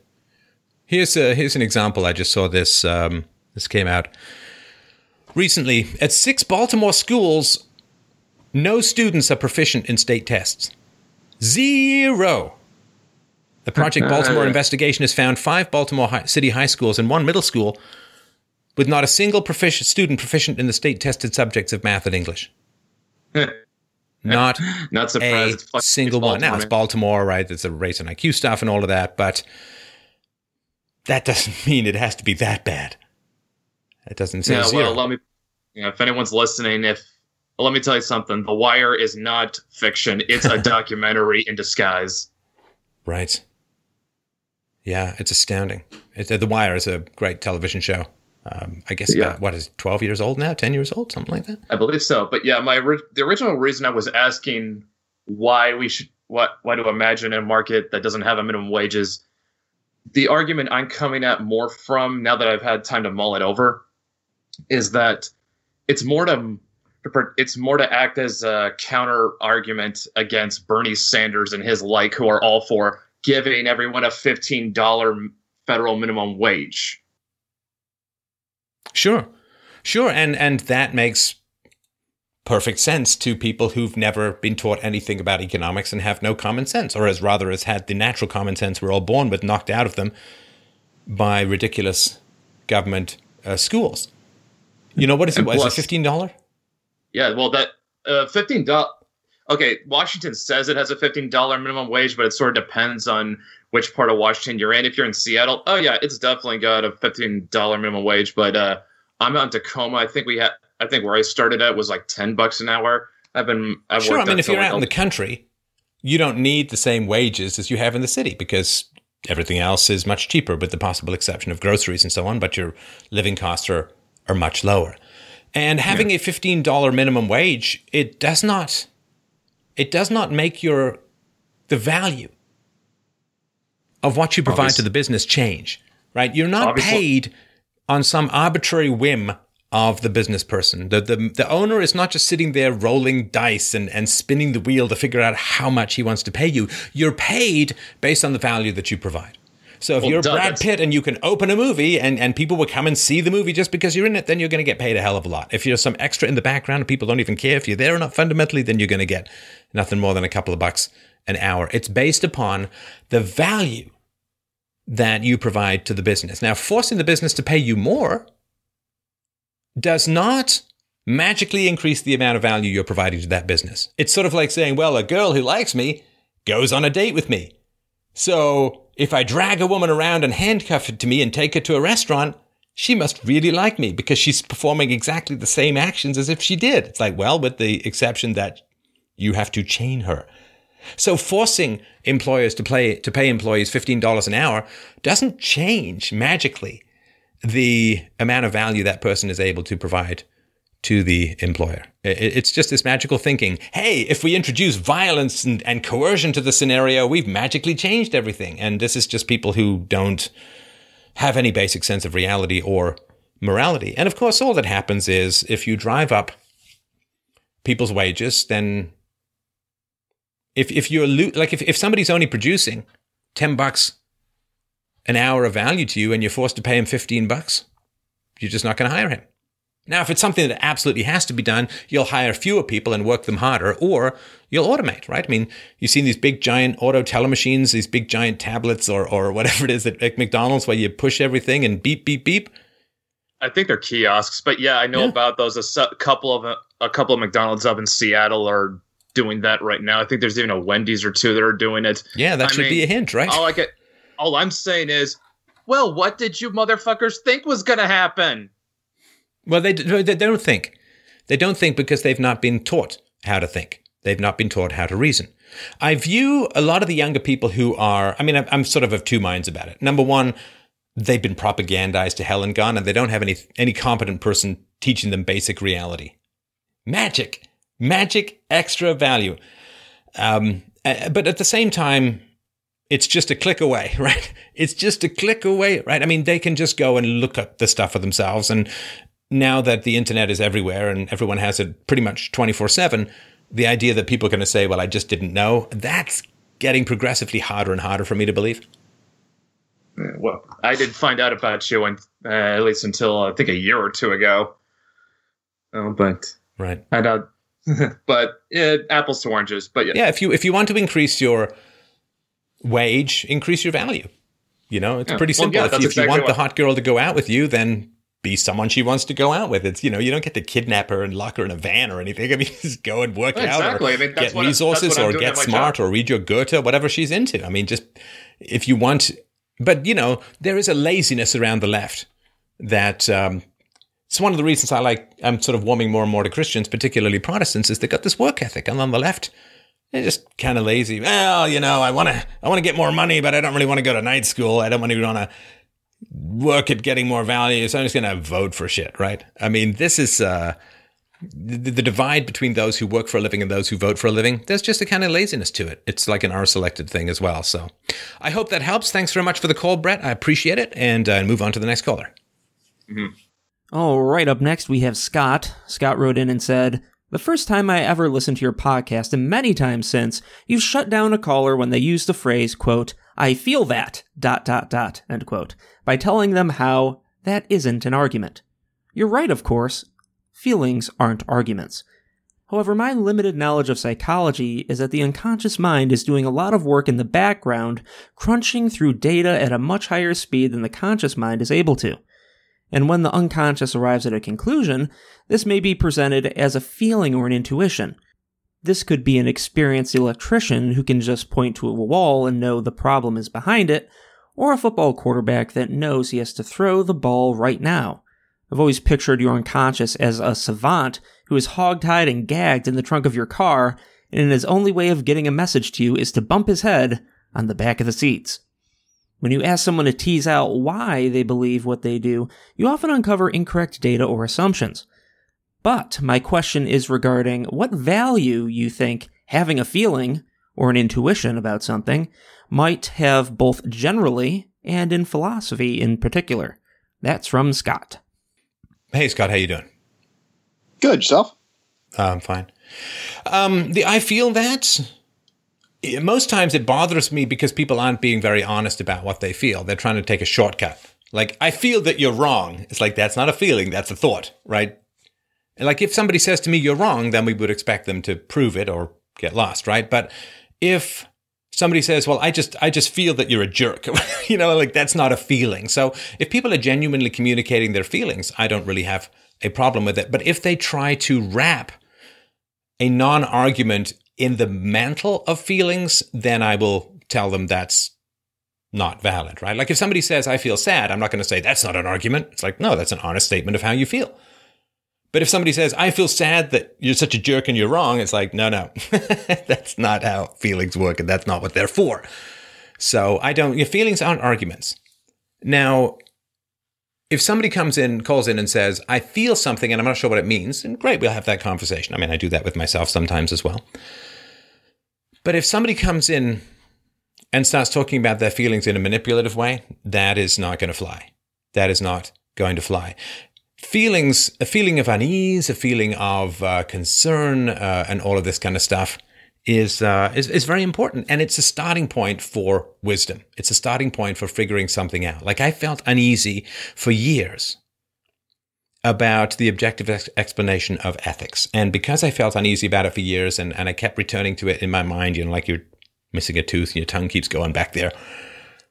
And so because of that unease, I really, really wanted to go back and figure things out from the ground up, which is where my free book, Universally Preferable Behavior, A Rational Proof of Secular Ethics, available at freedomainradio.com/free, came from. And for those interested in more of my thoughts and feelings about thoughts and feelings, I have a book called Real-Time Relationships, The Logic of Love. It's free, also available at freedomainradio.com/free. So for me, feelings are very, very important as a stimulant to thought, but they are not a substitute for thought. And that is a very, very important, I think, distinction for people to have. And so if somebody comes and says, I'm uneasy about this, or I don't like this, or I feel this way about something, fantastic. I think we've had on this show many, many times great conversations about that.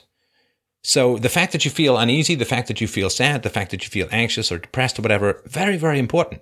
Again, assuming there's no underlying physical cause or whatever it is, some, testosterone deficiency or something, then it's an important signal from your unconscious to start looking at something. It means your unconscious is probably processing a risk to you that is probably being covered up by your conscious mind or by people around you. Right. Go ahead. No, I was just saying, right. I'm just agreeing with you. So when I go to a restaurant, so these calls are for falafels. These calls are for philosophy. In the same way that when you go to a restaurant, you don't want the chef to just dump a bunch of ingredients on your table and say, enjoy. It's like, no. Those are ingredients. Those aren't the dish. Those aren't the meal, right? I don't want you to just walk up a cow to me and say, here's some cherry dynamite, go to it, right? And so when people come, if they have ingredients and they don't know what to make, like I have these feelings, but I don't know what the dish is, so to speak, then sure, let's talk about the ingredients and figure out what dish can be made. But if people come with me and they think that their ingredients are the dish, that their feelings are some kind of argument, then we have a complete disconnect. And that's what I have to push back on, if that makes sense. Yeah, absolutely. So what you're doing is you're distinguishing between feelings as an argument versus a feeling of something that the person isn't able to vocalize. Yeah, verbalize. like if the football quarterback knows he's got to throw the ball, knows right now. There is something in sports, having done a lot of sports in my life, there's something in sports that's very important, which is you train and you train and you train, and then you forget you're training. And you just have to then be in the moment and assume that your training is going to work. So the quarterback has done a lot of practice and a lot of training. He doesn't just throw the ball where he feels like. His feelings or his instincts or his intuitions are trained by 10,000 plus hours, countless years of practice. So he doesn't just throw based on a feeling, because everyone can do that. I mean, a 2-year-old can throw based on a feeling. He throws based upon his finely tuned instincts that have been trained for years and years. And his instincts would include things like he knows how often the defensive coach orders a rush and stuff like that. You're including all that. Right. And so the defense, like let's say he does a really bad throw, right? He throws away from the guy who could have caught it and gets caught by the other team. It doesn't do him much good to say, but my instincts or my feelings told me to throw it there because they're wrong. And so feelings are a great place to start. I mean, there are stories of people who've had scientific breakthroughs by thinking of a snake. Like one guy figured out the structure of an atom by having a dream about a snake eating its own tail. So he had this vivid experience, snake eating its own tail, but he didn't go to a presentation at Science and say, look, here's a picture of a snake eating its own tail. I'm a scientific genius. It was the beginning of his process of trying to figure out what the dream might have meant, how it might have given him. And it could have been complete coincidence. I mean, it's not like we know the structure of things, but, maybe it had an intuition based upon his research. And so having a feeling is fine, and it's a good place to start. And it can help focus you on what's important. But having a feeling is like having an ambition. People say, well, I have this ambition to be an entrepreneur. Okay, well, maybe we can get you started or figure out the right way to approach this or whatever. But the feeling is not the achievement. The ambition is not the achievement. The desire is not the training. And so people who start and end with their feelings aren't really going anywhere productive. In fact, I think they're wasting a lot of their own time and, in particular, other people's time, perhaps even in this very call, this very show. But it's a fine place to start. It's important for self-knowledge, but it is not philosophy. It is a starting place or a stimulant to philosophy, but feelings are not philosophy, which doesn't mean there's no philosophy of feelings, so to speak. Right. And that's kind of, I understand that. And I like hearing you say that. I guess the reason I was thinking about it was because so often I've heard, and I mean, obviously I don't have the training in philosophy that you have, but where the person will say, I feel that. And what they're trying to do is get out an unformed idea, and you tell them that it's not an argument, and you move on rather than teasing it out. And you have a couple of times. No, I'm teasing it out. If they're presenting feelings as an argument, I have to tell them that's not an argument, not because I want to shut them down, but because I actually want to talk about their feelings, not their feelings masquerading as an argument. Like how many times when somebody says, Steph, I just feel that you're mistaken. And I say, that's not a feeling. mad, sad, bad, and glad, or, whatever it is it's going to be, right? And then I say, well, what were you feeling? Not what is your intellectualization about it? So when I say, somebody says, I feel something, I say it's not an argument, that's not because I want to shut them down and have them not feel. It's because I want them to actually feel and not intellectualize their feelings in a pseudo-argument. Right. Yeah. I've never heard you explain it to somebody like that before. So I didn't see that as what you were doing. Although there was one other example, actually, it was the first time I ever listened to you. The woman said, I feel like you said, and what she was trying to verbalize. Well, what she was trying to verbalize was what she'd inferred from what you had said. And that you shut her down. No, it's a straw man. People say I feel so they don't have to prove. I got the impression that you said this, or my understanding, or my perception was, it's like, no. Do the work, look the damn thing up, and get a fact or two in your head. Like that's to me is just intellectually lazy and insulting and a time waste. My time is very precious to me. I do, and this is not about you, Scott, but just in general, my time is very precious to me. When my daughter's hanging onto my leg saying, can we do something fun? And I'm going down to do a show. That's in my head, people. I could be spending time with my family, my friends. I could be going to play badminton. I don't know. It could be cutting my toenails. Occasionally I end up with these grizzly bear claws that allow me to dig for roots and climb trees with just a clatter, clatter, clatter. But my time is valuable. And everyone knows it's a philosophy show. Everyone knows that you need to bring some reason and evidence. Everyone has time to prepare. The waiting list to come on this show, it's ridiculous. I mean, this is like, we're close to like, son, now that I'm on my deathbed, I need to pass down to you my prized and precious possessions. Here is my baseball collection. Here is my collection of Commodore 64s. And here is my invitation to be on the Free Domain Radio call-in show. I couldn't make it because I am only mortal, but this I pass to you, my son, and in time, should you not end up on the Free Domain Radio call-in show, you will have the chance to pass it along to your son, and so on down the line. I mean, this is a big wait to get on the show. So people have lots of time to prepare. So look up some facts, build some arguments, read some books. And so people who don't do that, who just call in and think that their feelings are just all they need. Don't need any facts. Just sentiment, sympathy, emotion, compassion, feels. No, like you have time to prepare. This is a philosophy show. I don't do that.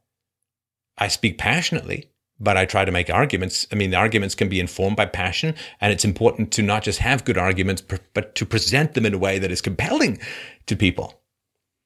But no, I don't. When people have they have long time to prepare for these shows. They know what the standards are, and if all they do is come wading in with their, Steph, I just feel that you're wrong, or I feel you said this, or it's like, I'm sorry, I'm just not going to have a huge amount of patience because there are other people who are going to actually respect my time and respect the time of my listeners by reasoning.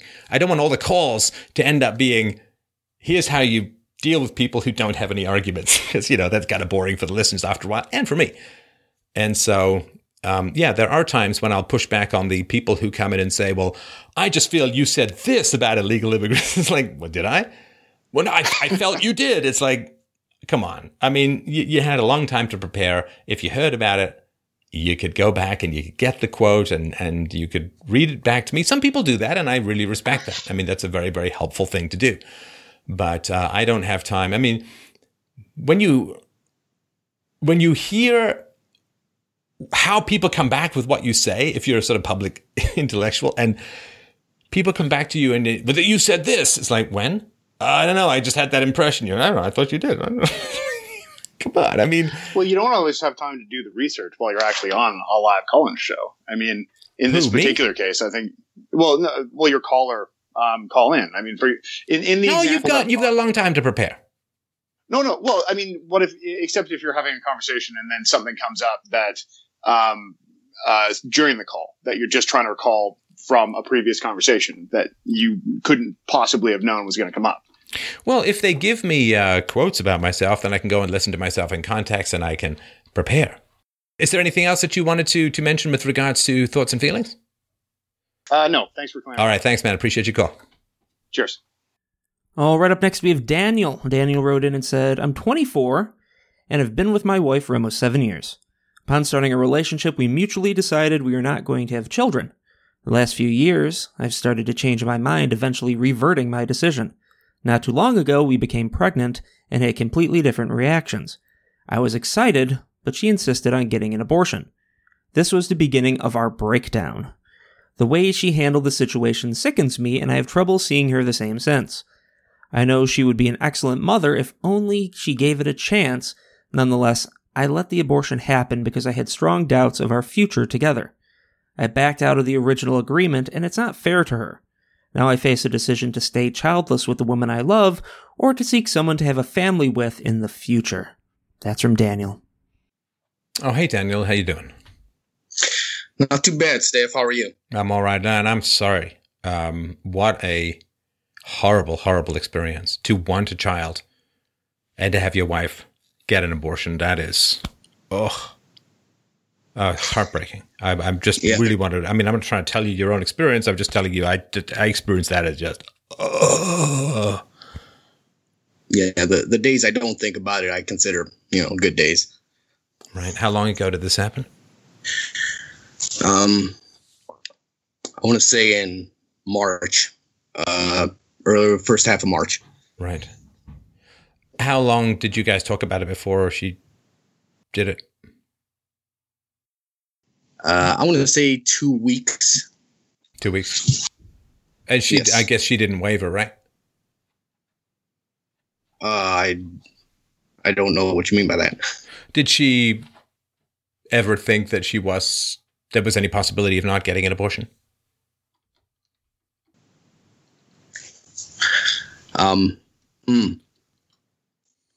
Possibility? Yes. We had a big disagreement with the parenting styles, scenarios, what would happen. We differed. We varied.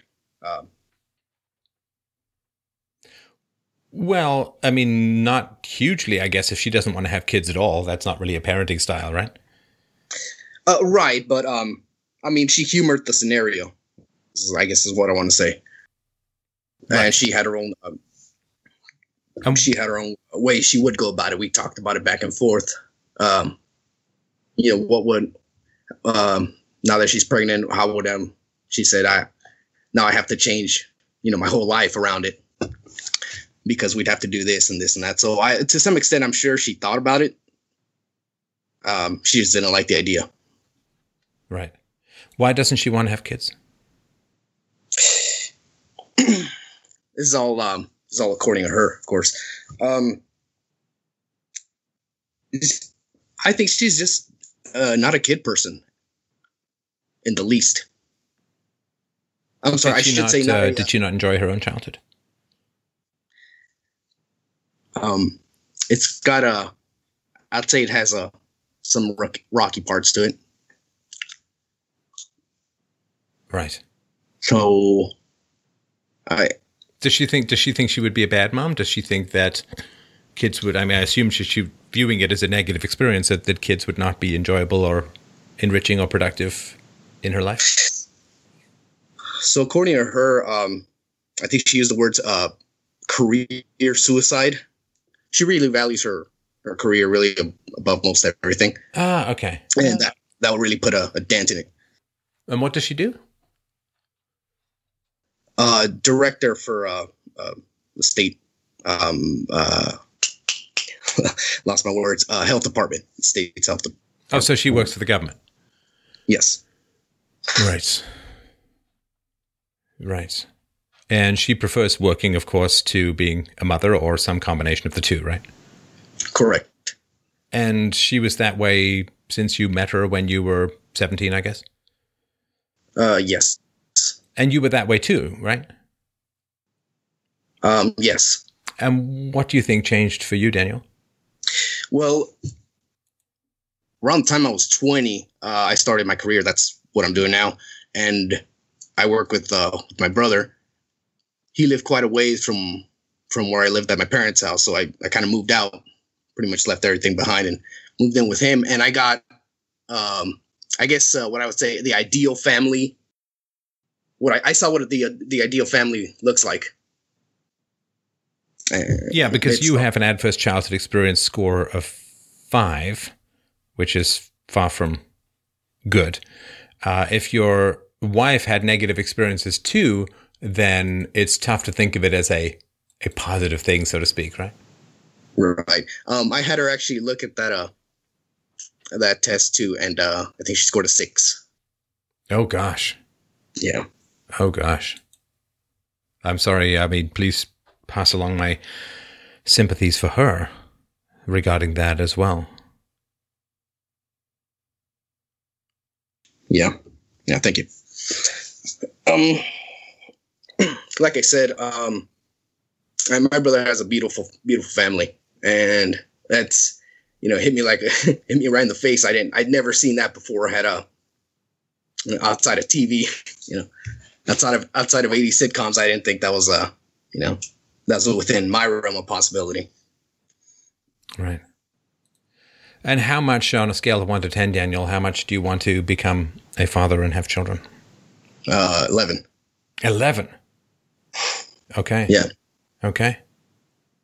All right. Isn't that your answer?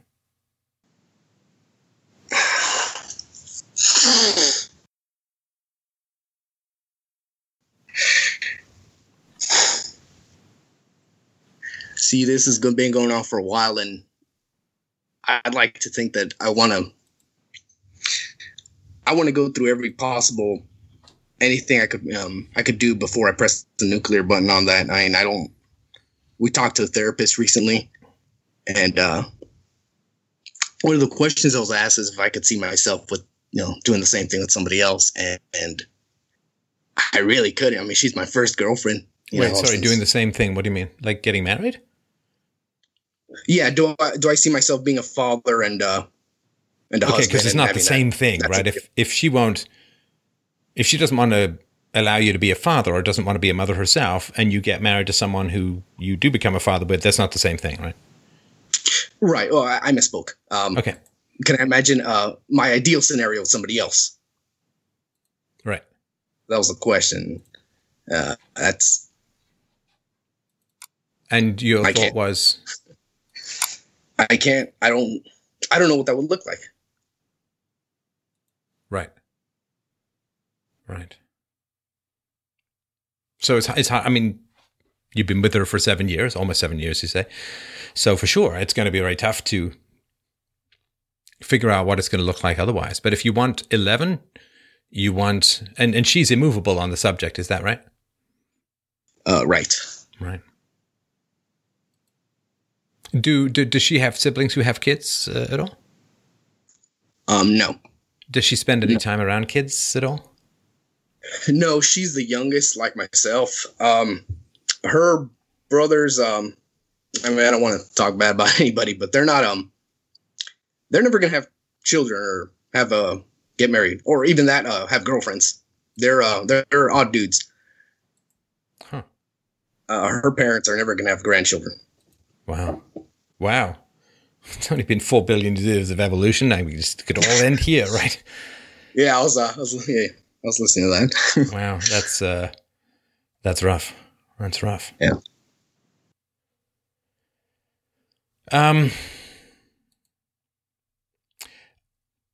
This is not a philosophical question, and so and obviously I can't give you an answer. I mean, I can reason through arguments and so on. This is very much a thoughts and feel, very much a feels thing, which is important, right? Correct. I would not myself hang on to the relationship with the idea she's going to change. If she had an abortion when she's married to a husband who wants kids on the scale of 11 out of 10, and she had an abortion, she's pretty much, in my view, kind of committed, Daniel, to not having kids. Right. If she can kill the life growing in her belly, so to speak, I think that is, I mean, can you imagine the amount of pain it would cause her if she changed her mind later on? Oh, yeah. Yeah. So I would go with the assumption that she really is not, she's not going to have kids. Is she a feminist? No. Okay. Just curious. Because, you know, the wookie thing and no family thing. Anyway. Yeah. So the question is, if being with her means no kids, is that what you want? And this is a decision, right? You're 24 and you got to kind of make a decision to some degree, guessing on how you're going to feel when you're 84 and 94. One of you is going to die most likely before the other, right? Yeah. And then if you don't have any kids, you know, if you don't have any kids and your friends and siblings have kids, it's kind of different. Because, like, I mean, I have to be honest, right? As I always try to be. Daniel, you know, when I became a father, I had less in common with my single friends, with my married but childless friends. And I was busy. And we couldn't do the things that we used to do. And so, I mean, you say that her siblings aren't going to have kids, but they're weird dudes, as you said, so maybe you don't want to hang out with them too much. But it's, you know, it's real hard to maintain. But it's impossible, in fact, to maintain what's been going on with your friends before you have kids, with after. So if you guys stay childless, then if your friends have kids, they're gone for the most part. I mean, you'll see them maybe, but not much. Now, if you and your friends have kids, then you're going through the same things. They're hanging out together, play dates together or whatever. But I'm just telling you from my experience and from what I've seen and heard and read, if, you know, you say, well, you know, we have this great social life, we don't have kids and so on. It's like, well, if your friends start having kids, you ain't going to have that great social life so much anymore, in my opinion. Okay. That's an important thing to think about. Now, of course, when you're young and new to your career, it does feel like a very big deal. It does feel very important if you're new to your career. And later, though, it just becomes a little less important, if that makes sense. It's something that, it's not like it wears thin exactly, but you understand how transitory it is all going to be. When you, like I've said this story before, but I read something many, many years ago about a woman who was, she wrote in a letter, an article, an essay really, to the newspaper, and she said, you know, I was retiring, I worked in HR my whole life, and I was retiring, and I was going through it, and I was shredding all these files. And I came across the file. Ah, yes, I remember having to do this presentation. I remember having to deliver this data. And because I had to stay all night to deliver this data, I missed my daughter's recital. And then I gave the presentation. My daughter is still upset about it, and I'm shredding this paper. It means nothing now. Nobody even remembers it. But my daughter remembers that I wasn't there. But in the ebb and flow and whitewater rafting of an organization in motion, it's gone. It's gone. And there is, you know, there's an old cliche that says there aren't many people who later in their life say, boy, I wish I'd spent more time at the office. Actually, there are. There are people who die poor, probably wish they'd spent a little bit more time at the office. But when you have this career and everyone needs you and it's immediate and you have this big effect and so on, you feel powerful. You feel important. But that level of importance will diminish over time. And I would say that not having children is going to be more important later, possibly. Even more important for you, and maybe it'll become more important for her, I don't know. But it sounds like she's really committed. I mean, she kind of put a thumbtack in that memo. So if you want it out of 11 and she doesn't want it at all, like if you're plus 11 and she's minus 11 about one of the most important decisions, that seems like a big bridge to me, Daniel. Yeah. Something I like to add to, it came up right now. For some reason I was reminded. she has brought up the option of adopting. I'm not too sure how serious she was. I don't know if that was just kind of like talking out of the blue. I don't know too much about that. I haven't educated myself enough about it. I'm not sure if that's it's just from her telling me. It just doesn't turn me on the same way. No, you want your kids, right? Yeah, you can have them. And listen, don't get me wrong. There are people who adopt who do wonderful things, and I think it's great and so on. But I mean, if you can have your own kids, why the hell do you want to raise someone else's? And you really roll the dice. You really roll the dice. You don't know what the mom was like when she was pregnant. You don't know what the father was like. You don't have the whole history. You don't know. You know, maybe you get some kid with some behavioral problems. Maybe you get some kid who doesn't end up that smart and then all of the problems associated with that. I mean, it's a huge commitment and you really don't have much control over the variables. And that's not something I feel particularly comfortable with. Yeah. I think that probably came about from health class in school. They tell you if you have kids, it's going to be, tear everything apart and hellfire and brimstone is the worst thing ever. Yeah, they don't seem to say that to a lot of third worlders now, do they? No, they do not. No, they do not. So, I don't know. I mean, this to me is just a kind of, in a dark room, assume the lotus position and sink into yourself and stretch your mind forward through time. I think that the right answer will come to you, but I think it's going to take a lot of internal reflection and imagining your life either way. Because if you're waiting for someone to change, it's really tough to be with them emotionally present in the moment, right? Yeah. That's really, really tough. So I would say if you're waiting for her to change, it's going to deteriorate the quality of your relationship. To me, I don't know. Again, this is just my particular perspective, but it's based on some pretty good facts, I think. But if you have the capacity to have your own kids, just control the variables. But, with the understanding that you guys got together with the understanding that you didn't want kids. So, I mean, you're changing the deal and you're free to change the deal, but it's a tough thing to do. It's like that old song, there ain't no good guys, there ain't no bad guys. There's just you and me and we just disagree. I think that song flew by me. Yeah.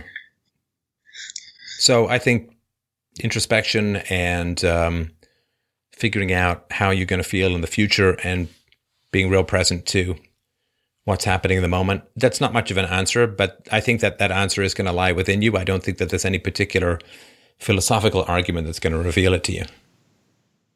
Right. But I'm really sorry that you're in a situation where heartbreak is on either side of the T in the road, right? Yeah. I'm really sorry about that. Will you let us know how it goes and what you decide? Yes, absolutely. All right. Well, thanks for the call, Daniel. I wish you the very best of luck. And again, my sympathies for the situation. If I may say one thing unrelated. Sure. This show has really helped me out solve a lot of issues I've dealt with family. And it's kind of eerie how some of these situations, some of these people you talk to, they're very similar to something I go through with either family member, friend, or what have you. It's really put a lot of things in perspective, and what I donate, it doesn't compare in value for what I get in return. And I want to thank you for that.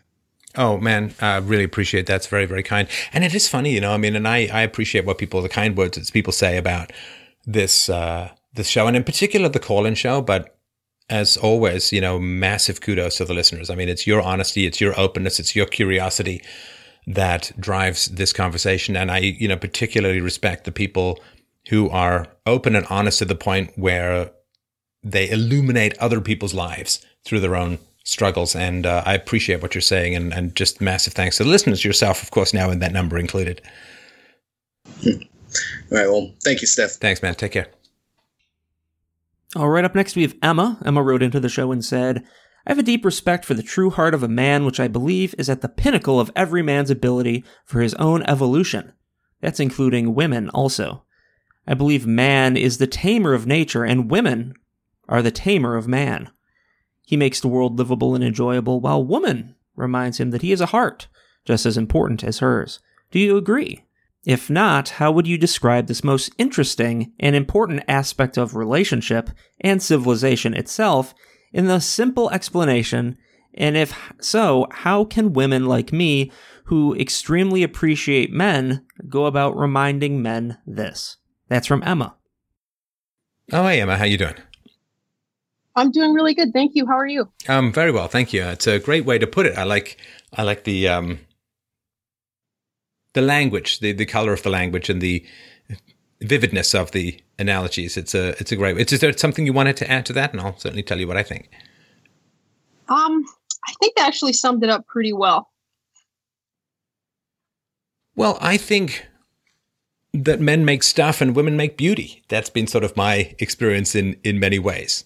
Women are a wonderful way of transforming raw materials into a beautiful home. And I think that's wonderful. And, there's this old cliche about how bachelors live. Yeah, that true. Sometimes they won't even take the futon out from the box it came in because they can just use that to sit and watch the 90-inch screen television while eating popcorn out of a football helmet. So, and I think that there's been real truth in that from what I've seen. Real truth in that from what I've seen, that men are pretty good at making stuff, and men can make beauty as well, just as women can make stuff. But men are pretty good at making stuff. But women make that stuff beautiful, at least when it comes to a home. And that is something not to be underestimated. Because having stuff is important. It's necessary, but not sufficient for a happy life. But being surrounded by beauty and organization and all this sort of stuff is, it really makes life enriched in a way that I've never seen men in particular find a substitute for. Awesome. Yeah, no, that's exactly how I feel. And you definitely added a little bit more depth to how you made it a little more simple. Because I guess I was thinking it a little bit, maybe I guess I generalized it a little bit more and I was trying to make it a little more simple, if that makes sense. Right.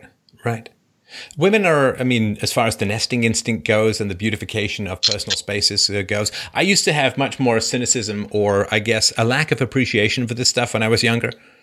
I think even on this very show, like my rants about why are there soaps shaped like starfish that you can't take out of the wrapper in the world. I kind of feel like that too. No, and I think it can go a little bit too far. But as far as just having a nice and beautiful living space, I'll tell you this, Emma. Since I got married, never once have I woken up with a pigeon on my chest. Never once. When I was a single man and did have a very large television, actually it was a projector, an LCD projector way back in the day, 640 by 480, baby. And I would project it on the wall, have friends over to watch movies and play games and stuff. But I left my balcony open, woke up with a pigeon about to peck my eyeballs. I didn't think that was actually possible. I've heard about this. I didn't think that was actually a real thing. And you know why you didn't think that was possible? Because you're a woman. It would never cross your mind to live in any situation where that might possibly happen in any way, shape, or form. Exactly. Yeah. There you go. Right. Yeah. No, why get a new sofa when you have duct tape? Right. So, exactly. Yeah. The important thing is to have 2 cracked bowls and a very expensive car. So no, it's a different world. I live in Girly World, and it's a beautiful and wonderful place to be. And I hugely respect the beautification that women bring to my world and to the world of most of the men I know. And I really now feel like slipping into a hazmat suit when I go and visit a bachelor's place. I've become like a hothouse flower. I used to be able to I spilled the pizza face down. When did you last vacuum? Do you have a vacuum? Let's just eat it. But so I think I've become too frail now to survive in the post-apocalyptic bachelor world of, if you can survive this, you're bulletproof. You're a superhero if you can wade through this bacilli. I remember when this is many years ago. I was doing myself and a couple of other coders were building the next version of the software that we sold, this environmental modeling software. We were building the next version, and it was really intense and really complicated. I had great fun. And one of the women from the office came over. and listen, I'm not a gross guy. I'm not like, I clean things and all that. So I'm not, but this was a particularly fastidious lady who came over to the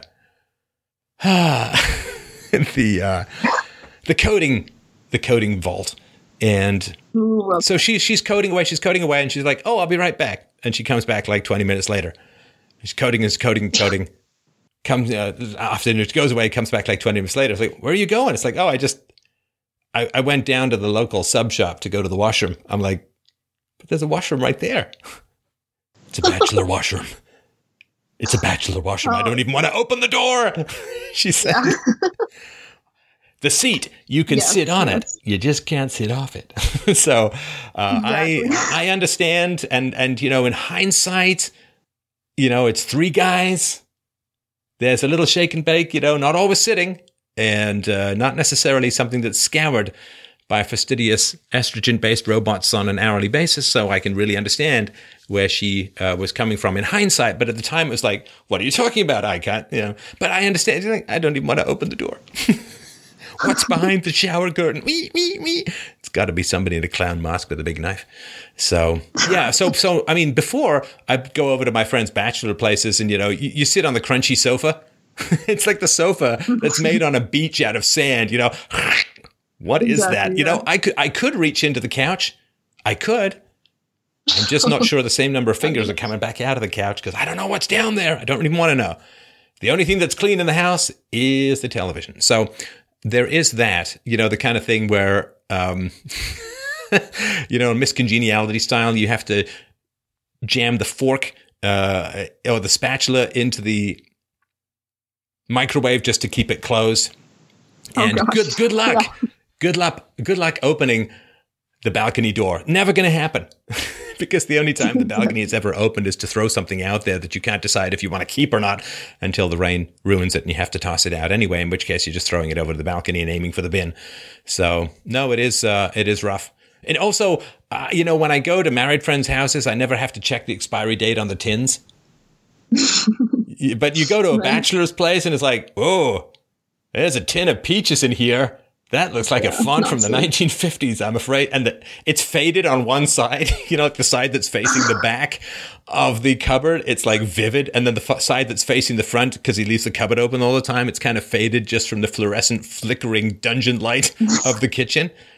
And also, bachelor place, you can't ever use the stove because there's just stuff on it. Hey, Dungeons and Dragons, don't turn on the stove. That's my character sheet. And there are drawers in the kitchen. There are drawers in the kitchen, in the fridge. You can't open them. Oh, yes. That's true. And you don't want to. Because some tentacle's going to come out and attempt to rip your nose off or something. So, yeah, no, it's pretty rough. I've never been to a married woman's house and known the depth of her bath. You know what I'm talking about? Not entirely, no. Okay, so when you go to a bachelor's place, if he takes baths, he's going to fill up his bath a certain amount. It's going to be about the same, like 1.5 feet off the bottom or whatever, right? And how do you know that? Little smoky rings all the way around the bathtub, just at the level that he normally comfortably stews in his own filth and juices as a bachelor. Now, of course, you don't know this about married women's places because they clean the bathtub on a regular basis. Plus, they prefer showers because of the aforementioned stewing in your own juices stuff. Look, I have my own French onion soup, honey. Feel like diving in? So, anyway, it is... And the bachelor's bedroom, it is not a swinging pad. Do you know it's possible to sleep on a camping cot for most of your 30s? Not only will you never get married, no woman will ever see this bedroom. And also, especially if the guy's a bit of a hoarder, hey man, I need my math test from grade 7. That's part of my history. Whoever is going to see this, you're never going to get married, never going to have kids. Whoever is going to care about this, this is going to be shredded when you die. Why are you keeping it? Exactly. Yeah. So anyway, men make stuff, women make it beautiful, and I think that's at least in my experience, and it's a good yin and yang combination, I think. Gotcha, like a balancing out. Yeah. All right. Well, thanks, Emma. Appreciate the call, and let's move on. Oh, my goodness, are we getting to 7 tonight? Thank you very much. Dun, dun, dun. I really super appreciate that. So Thank you. All right, up next we have Kevin. Kevin wrote into the show and said, "While your logic is sound that self-contradictory entities cannot exist, and if gods are defined as self-contradictory entities, then gods cannot exist, doesn't the square circle argument neglect or have nothing to say about entities which are not self-contradictory? If we could talk to all the theists in the world and find that a significant percentage of them believe in entities which are not self-contradictory, you can say that such entities don't fit your definition of gods, but functionally, what would be the difference? Aren't you indirectly saying that many theists don't believe in gods, even if they think they do? Isn't the square circle argument insufficient with regards to a whole range of hypothetical entities up to but just short of your very literal definition of omniscience? Doesn't it fail to provide usable information with regards to the godlike entities that regular people actually believe in?" That's from Kevin. Oh, Kevin, how you doing tonight? Doing great. How are you doing, Steph? I am having an esoteric and Bohemian Rhapsody style show, so I am having a good time. I'm having a good time. Yeah, I'm impressed you've made it through so many callers so quickly, actually. Yeah, just tonight I'm a combine harvester. What can I tell you? Quick harvesting and crapping some bread. So, self-contradictory entities cannot exist. So the question is it a valid definition of God to include self-contradictory characteristics? Is that fair to say? Is it a valid definition of God to include? More my question, I think, is, and particularly with regards to a line that you have in Against the Gods. The line says, "What if a god is invented which does not possess self-contradictory characteristics? Then it is not a god." So I'm more responding to sort of how you've defined God in such a way that it excludes any entities which are not self-contradictory. Okay. So if you can give me the definition of a God that does not include self-contradictory entities, we can examine that. Okay. So you had a caller on the show a few weeks ago, and this question came up of omniscience versus omnipotence. Are the two concepts self-contradictory? And you were explaining how if a god is omniscient, then he must know the future for certain and therefore cannot change it, which means he can't be omnipotent. And the caller basically responded by saying, well, my God doesn't know the future for certain. My God knows multiple potential futures and chooses from them. And I don't know that the call ever really circled back to that line, but basically what the caller had indicated is that he doesn't necessarily agree with the same definition of omniscience that you were using, which would that not mean that the God that he believes in is not self-contradictory? Well, no, because multiplying potential futures and then saying his God knows which future he's going to choose still doesn't mean that he's omnipotent, right? So let's say there are 10,000 different futures and the God knows he's going to pick 5,000, number 5,000. What's behind door number 5,000? Your future. He still doesn't have omnipotence then because he can't choose 4,000 or 10,000 or 8,000, right? So multiplying the futures or the potential futures and then saying the God knows which future he's going to choose doesn't solve the problem of omnipotence, because if he knows which future he's going to choose, let's say he knows for sure he's going to choose 5,000, the future number 5,000. He still can't change it. Okay, so then let's just say that that from a theist perspective, we just say, okay, then my God is not omnipotent based on your definition of omnipotence. No. See, you can't personalize it. I don't have my definitions. I don't have my philosophy. I don't have my ethics. I don't have my truth. I have my particular aesthetic preferences and so on, but I don't have my truth. It's either a valid definition or it's not. It's either true or it's not. Okay, then let's... I'm not going to say, well, you can have your 2 and 2 make 4, and I'm going to have something. That's not how it works, right?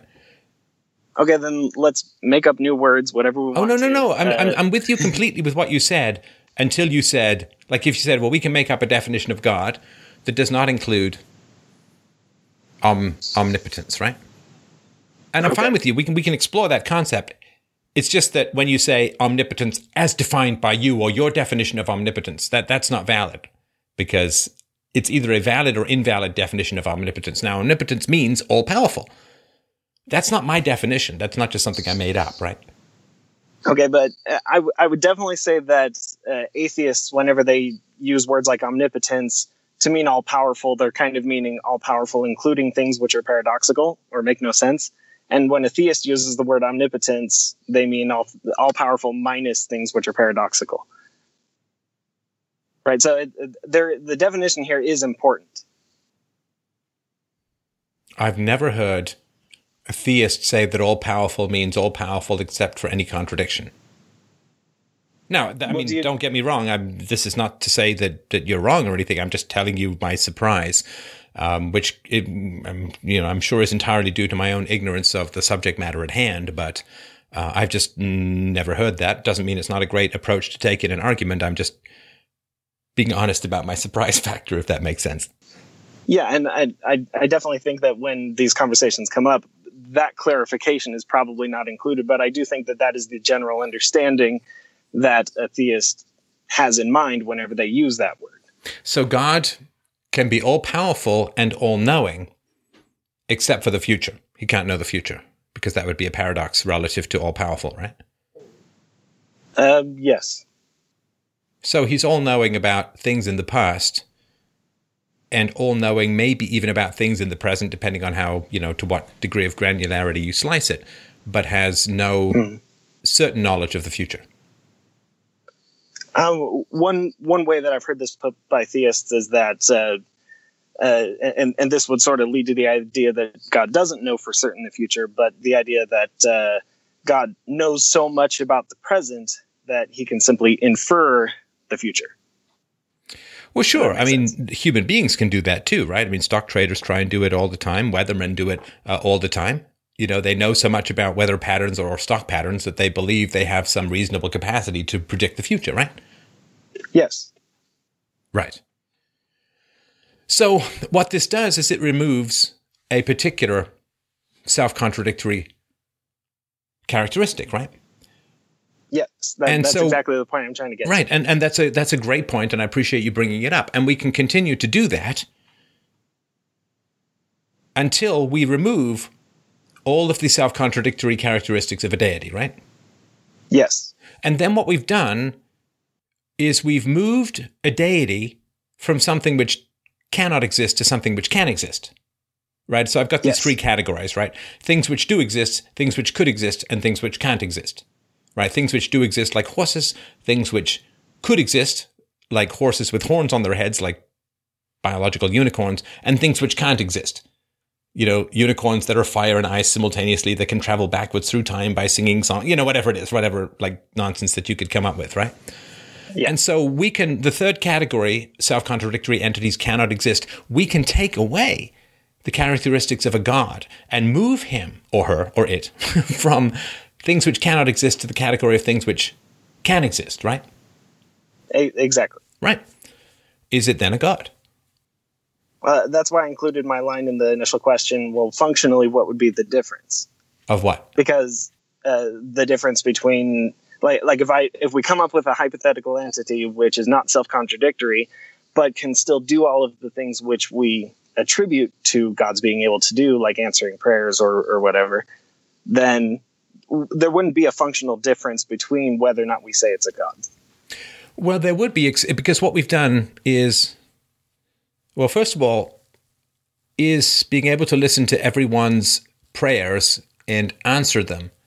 I guess that would be a function of omniscience or something close to it. And something close to, but maybe not exactly omnipotence, right? Yeah. Okay. So we could then create a category called something which could exist. And then the question is, we have to say, okay, what would this... We'll call him, I don't know, and I'm trying not to think of a silly name because I don't want to disrespect the conversation, which is very important, and I appreciate you bringing it up. Can you think of a phrase that we can use to refer to a god without self-contradictory characteristics? other than what we're already using. Can we say demigod?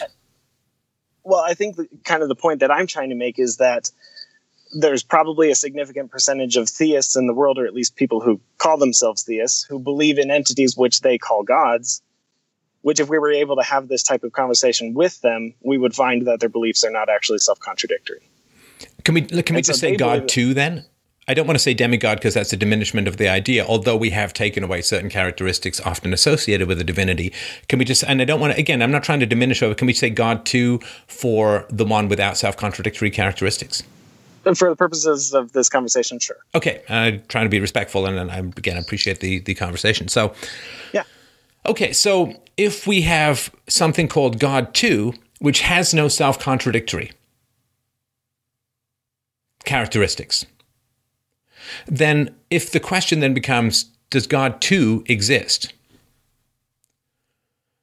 Then we have to say, okay, well, what is the definition of existence? And the definition of existence must be something which can be perceived by the senses or some surrogate of the senses. You know, like we can't directly see infrared rays, but we can see them on a wavelength, or we can put on goggles which are heat sensing and we can see them that way, right? So there is some way to measure the presence or absence of infrared rays or solar radiation or whatever it's going to be, even the background radiation of the universe and so on. So the question then says, okay, well, for something to exist, it must be differentiated from something which doesn't exist. Obviously, it needs to be a binary state. Now, we know something doesn't exist if there's no way to detect it or have it impress itself upon our senses. Now, there are things which we cannot say don't exist for certain, but could exist, like the unicorn with the horn on its head. Like if we define a unicorn as a horse with a horn on its head, we can't say they don't exist because they could conceivably exist. But we also can't say they do exist because we have not observed them right in the world or anywhere in the universe. So if we create God too with no self-contradictory characteristics, then we have created a potential category for existence, but we have not proved the existence of anything. Because if one of the characteristics of God too is that he exists, but there's no way to measure his presence or absence, then we have another self-contradictory characteristics, which is existence that conforms to the very definition of non-existence. In other words, we say God too exists. Is there any way to detect his presence or absence? Is there any way we can determine his existence or not? And if the answer is no, then we have a self-contradictory characteristic, which is a claim of existence that conforms to all of the definition and characteristics of non-existence, if that makes any sense. Yeah, and I would just point out also that the realm that we're kind of shifting into now is more of a lack of evidence type of argument. Would you say that's true? Well, we cannot say that the unicorn exists, the horse with the horn on its head. We can say that it's possible for such a unicorn to exist, but we cannot say that it does. Self-contradictory entities can exist, right? So if God too has characteristics of characteristics called non-contradictory, then that entity could exist, but that does not mean that it does exist. Now, when the positive claim is made that God exists, then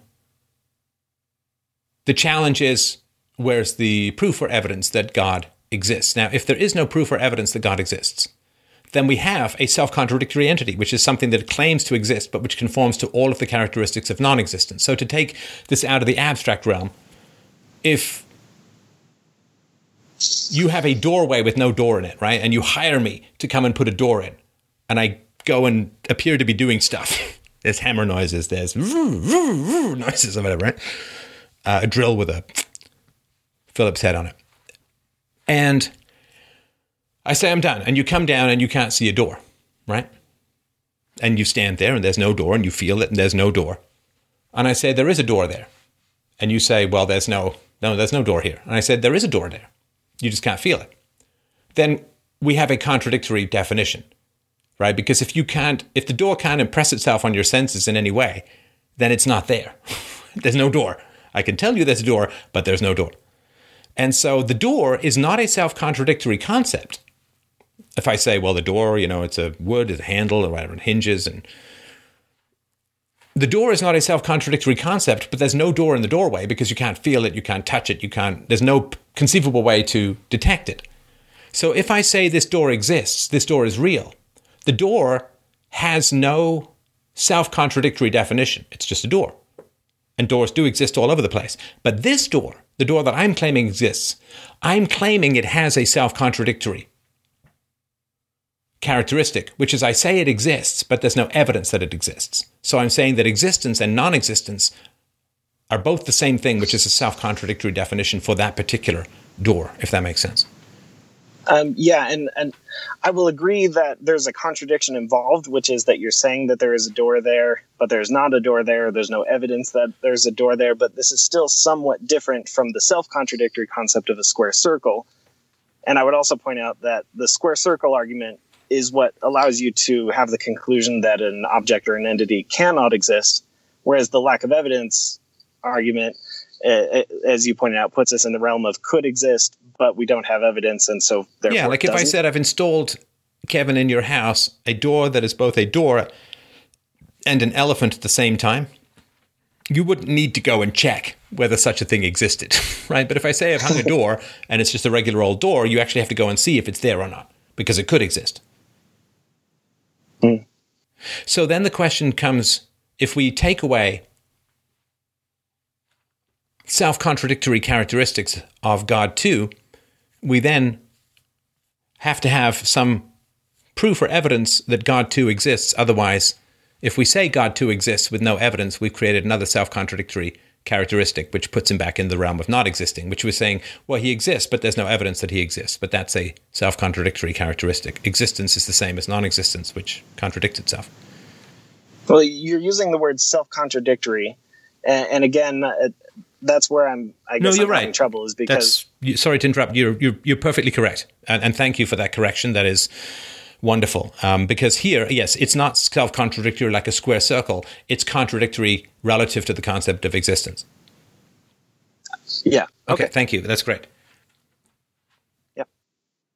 Well, I think we actually led to the conclusion I was going to try to get to a lot more quickly than I was anticipating. Okay. I have notes written down and arguments I was going to make, but that was the general point that I wanted to get to, that many theists, and I say many because I don't actually know the percentage, but many theists, I think it is entirely possible, have a belief in what we, for the purposes of this conversation, would refer to as actually God too, which means that we can say that there is a lack of evidence for God too, but we cannot necessarily say that God too cannot exist.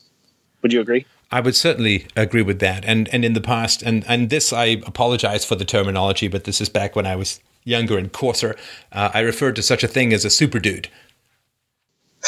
a super dude, like, and this is not to conflate the idea of a god with a space alien, but, this idea that there's someone out there who can will himself in and out of interdimensional space and can wave his hand and the seas part, and because he's got some magical technology, but it's real technology, but, that old, any sufficiently advanced technology is indistinguishable from magic and so on. But that could be some entity that would have powers that would dwarf anything we could conceive of at the moment, but would still be within the realm of existence and still within the realm of explicable scientific principles and manifestations. So super dude absolutely can exist, and I have no doubt about that. I actually have no doubt whatsoever that there's other life in the universe. I have no doubt whatsoever that there's that there is sentient life in the universe out there, just not in Washington, of course, but so yeah, I have no doubt that it's out there. I'm not sure we're ever going to meet them because it's pretty rare, but it may not be as rare as we think. They seem to be finding a lot of M-class type planets these days out of the universe. So absolutely, I think that is the case, but I also think that if we start looking at questions of a deity through sort of Old Testament, New Testament, and other types of religious writings, we do run in quickly into the self-contradictory entity. And if people shave down the self-contradictory aspects of that entity to the sort of God too situation, then to me it does manifest into the realm of potential existence. And then the challenge is the proof. Yeah, I would agree. All right. Well, I really, really appreciate that clarification. And thank you so much. Is there anything else you wanted to add to that? No. I just want to say I really appreciate the show, and I don't know of anywhere else that I can go to find as good of reason as good of reason and evidence in today's society with lots of challenges and political opinions that I think your show is spectacular. Oh, thanks, Kevin. And I also, to return the compliment, I do get a little shiver of delight when I'm corrected. Oh, it's good. It's good. I really, really appreciate it and really enjoy it. So thanks, everyone, so much for your calls. A delight and a pleasure, as always, to have these essential conversations with you. Please, please go if you can. Help us, help you. Kwan. To freedomainradio.com/donate to help out the show. A subscription is wonderfully appreciated. A donation, you can use e-currencies, Bitcoin and Litecoin and some others. You can use PayPal. You don't need a PayPal account. You can just use your bank card or your Visa, whatever. One time or subscription. Subscription is hugely helpful for us. It gives us some sense to plan on what we can spend on and how much. So freedomainradio.com/donate to help us out. Thank you so much for that. Please don't forget to follow me on Twitter at Stefan Molyneux, and you can use our affiliate link if you feel so inclined when you shop. It's fdrurl.com/Amazon. Thanks everyone so much. We'll talk to you soon.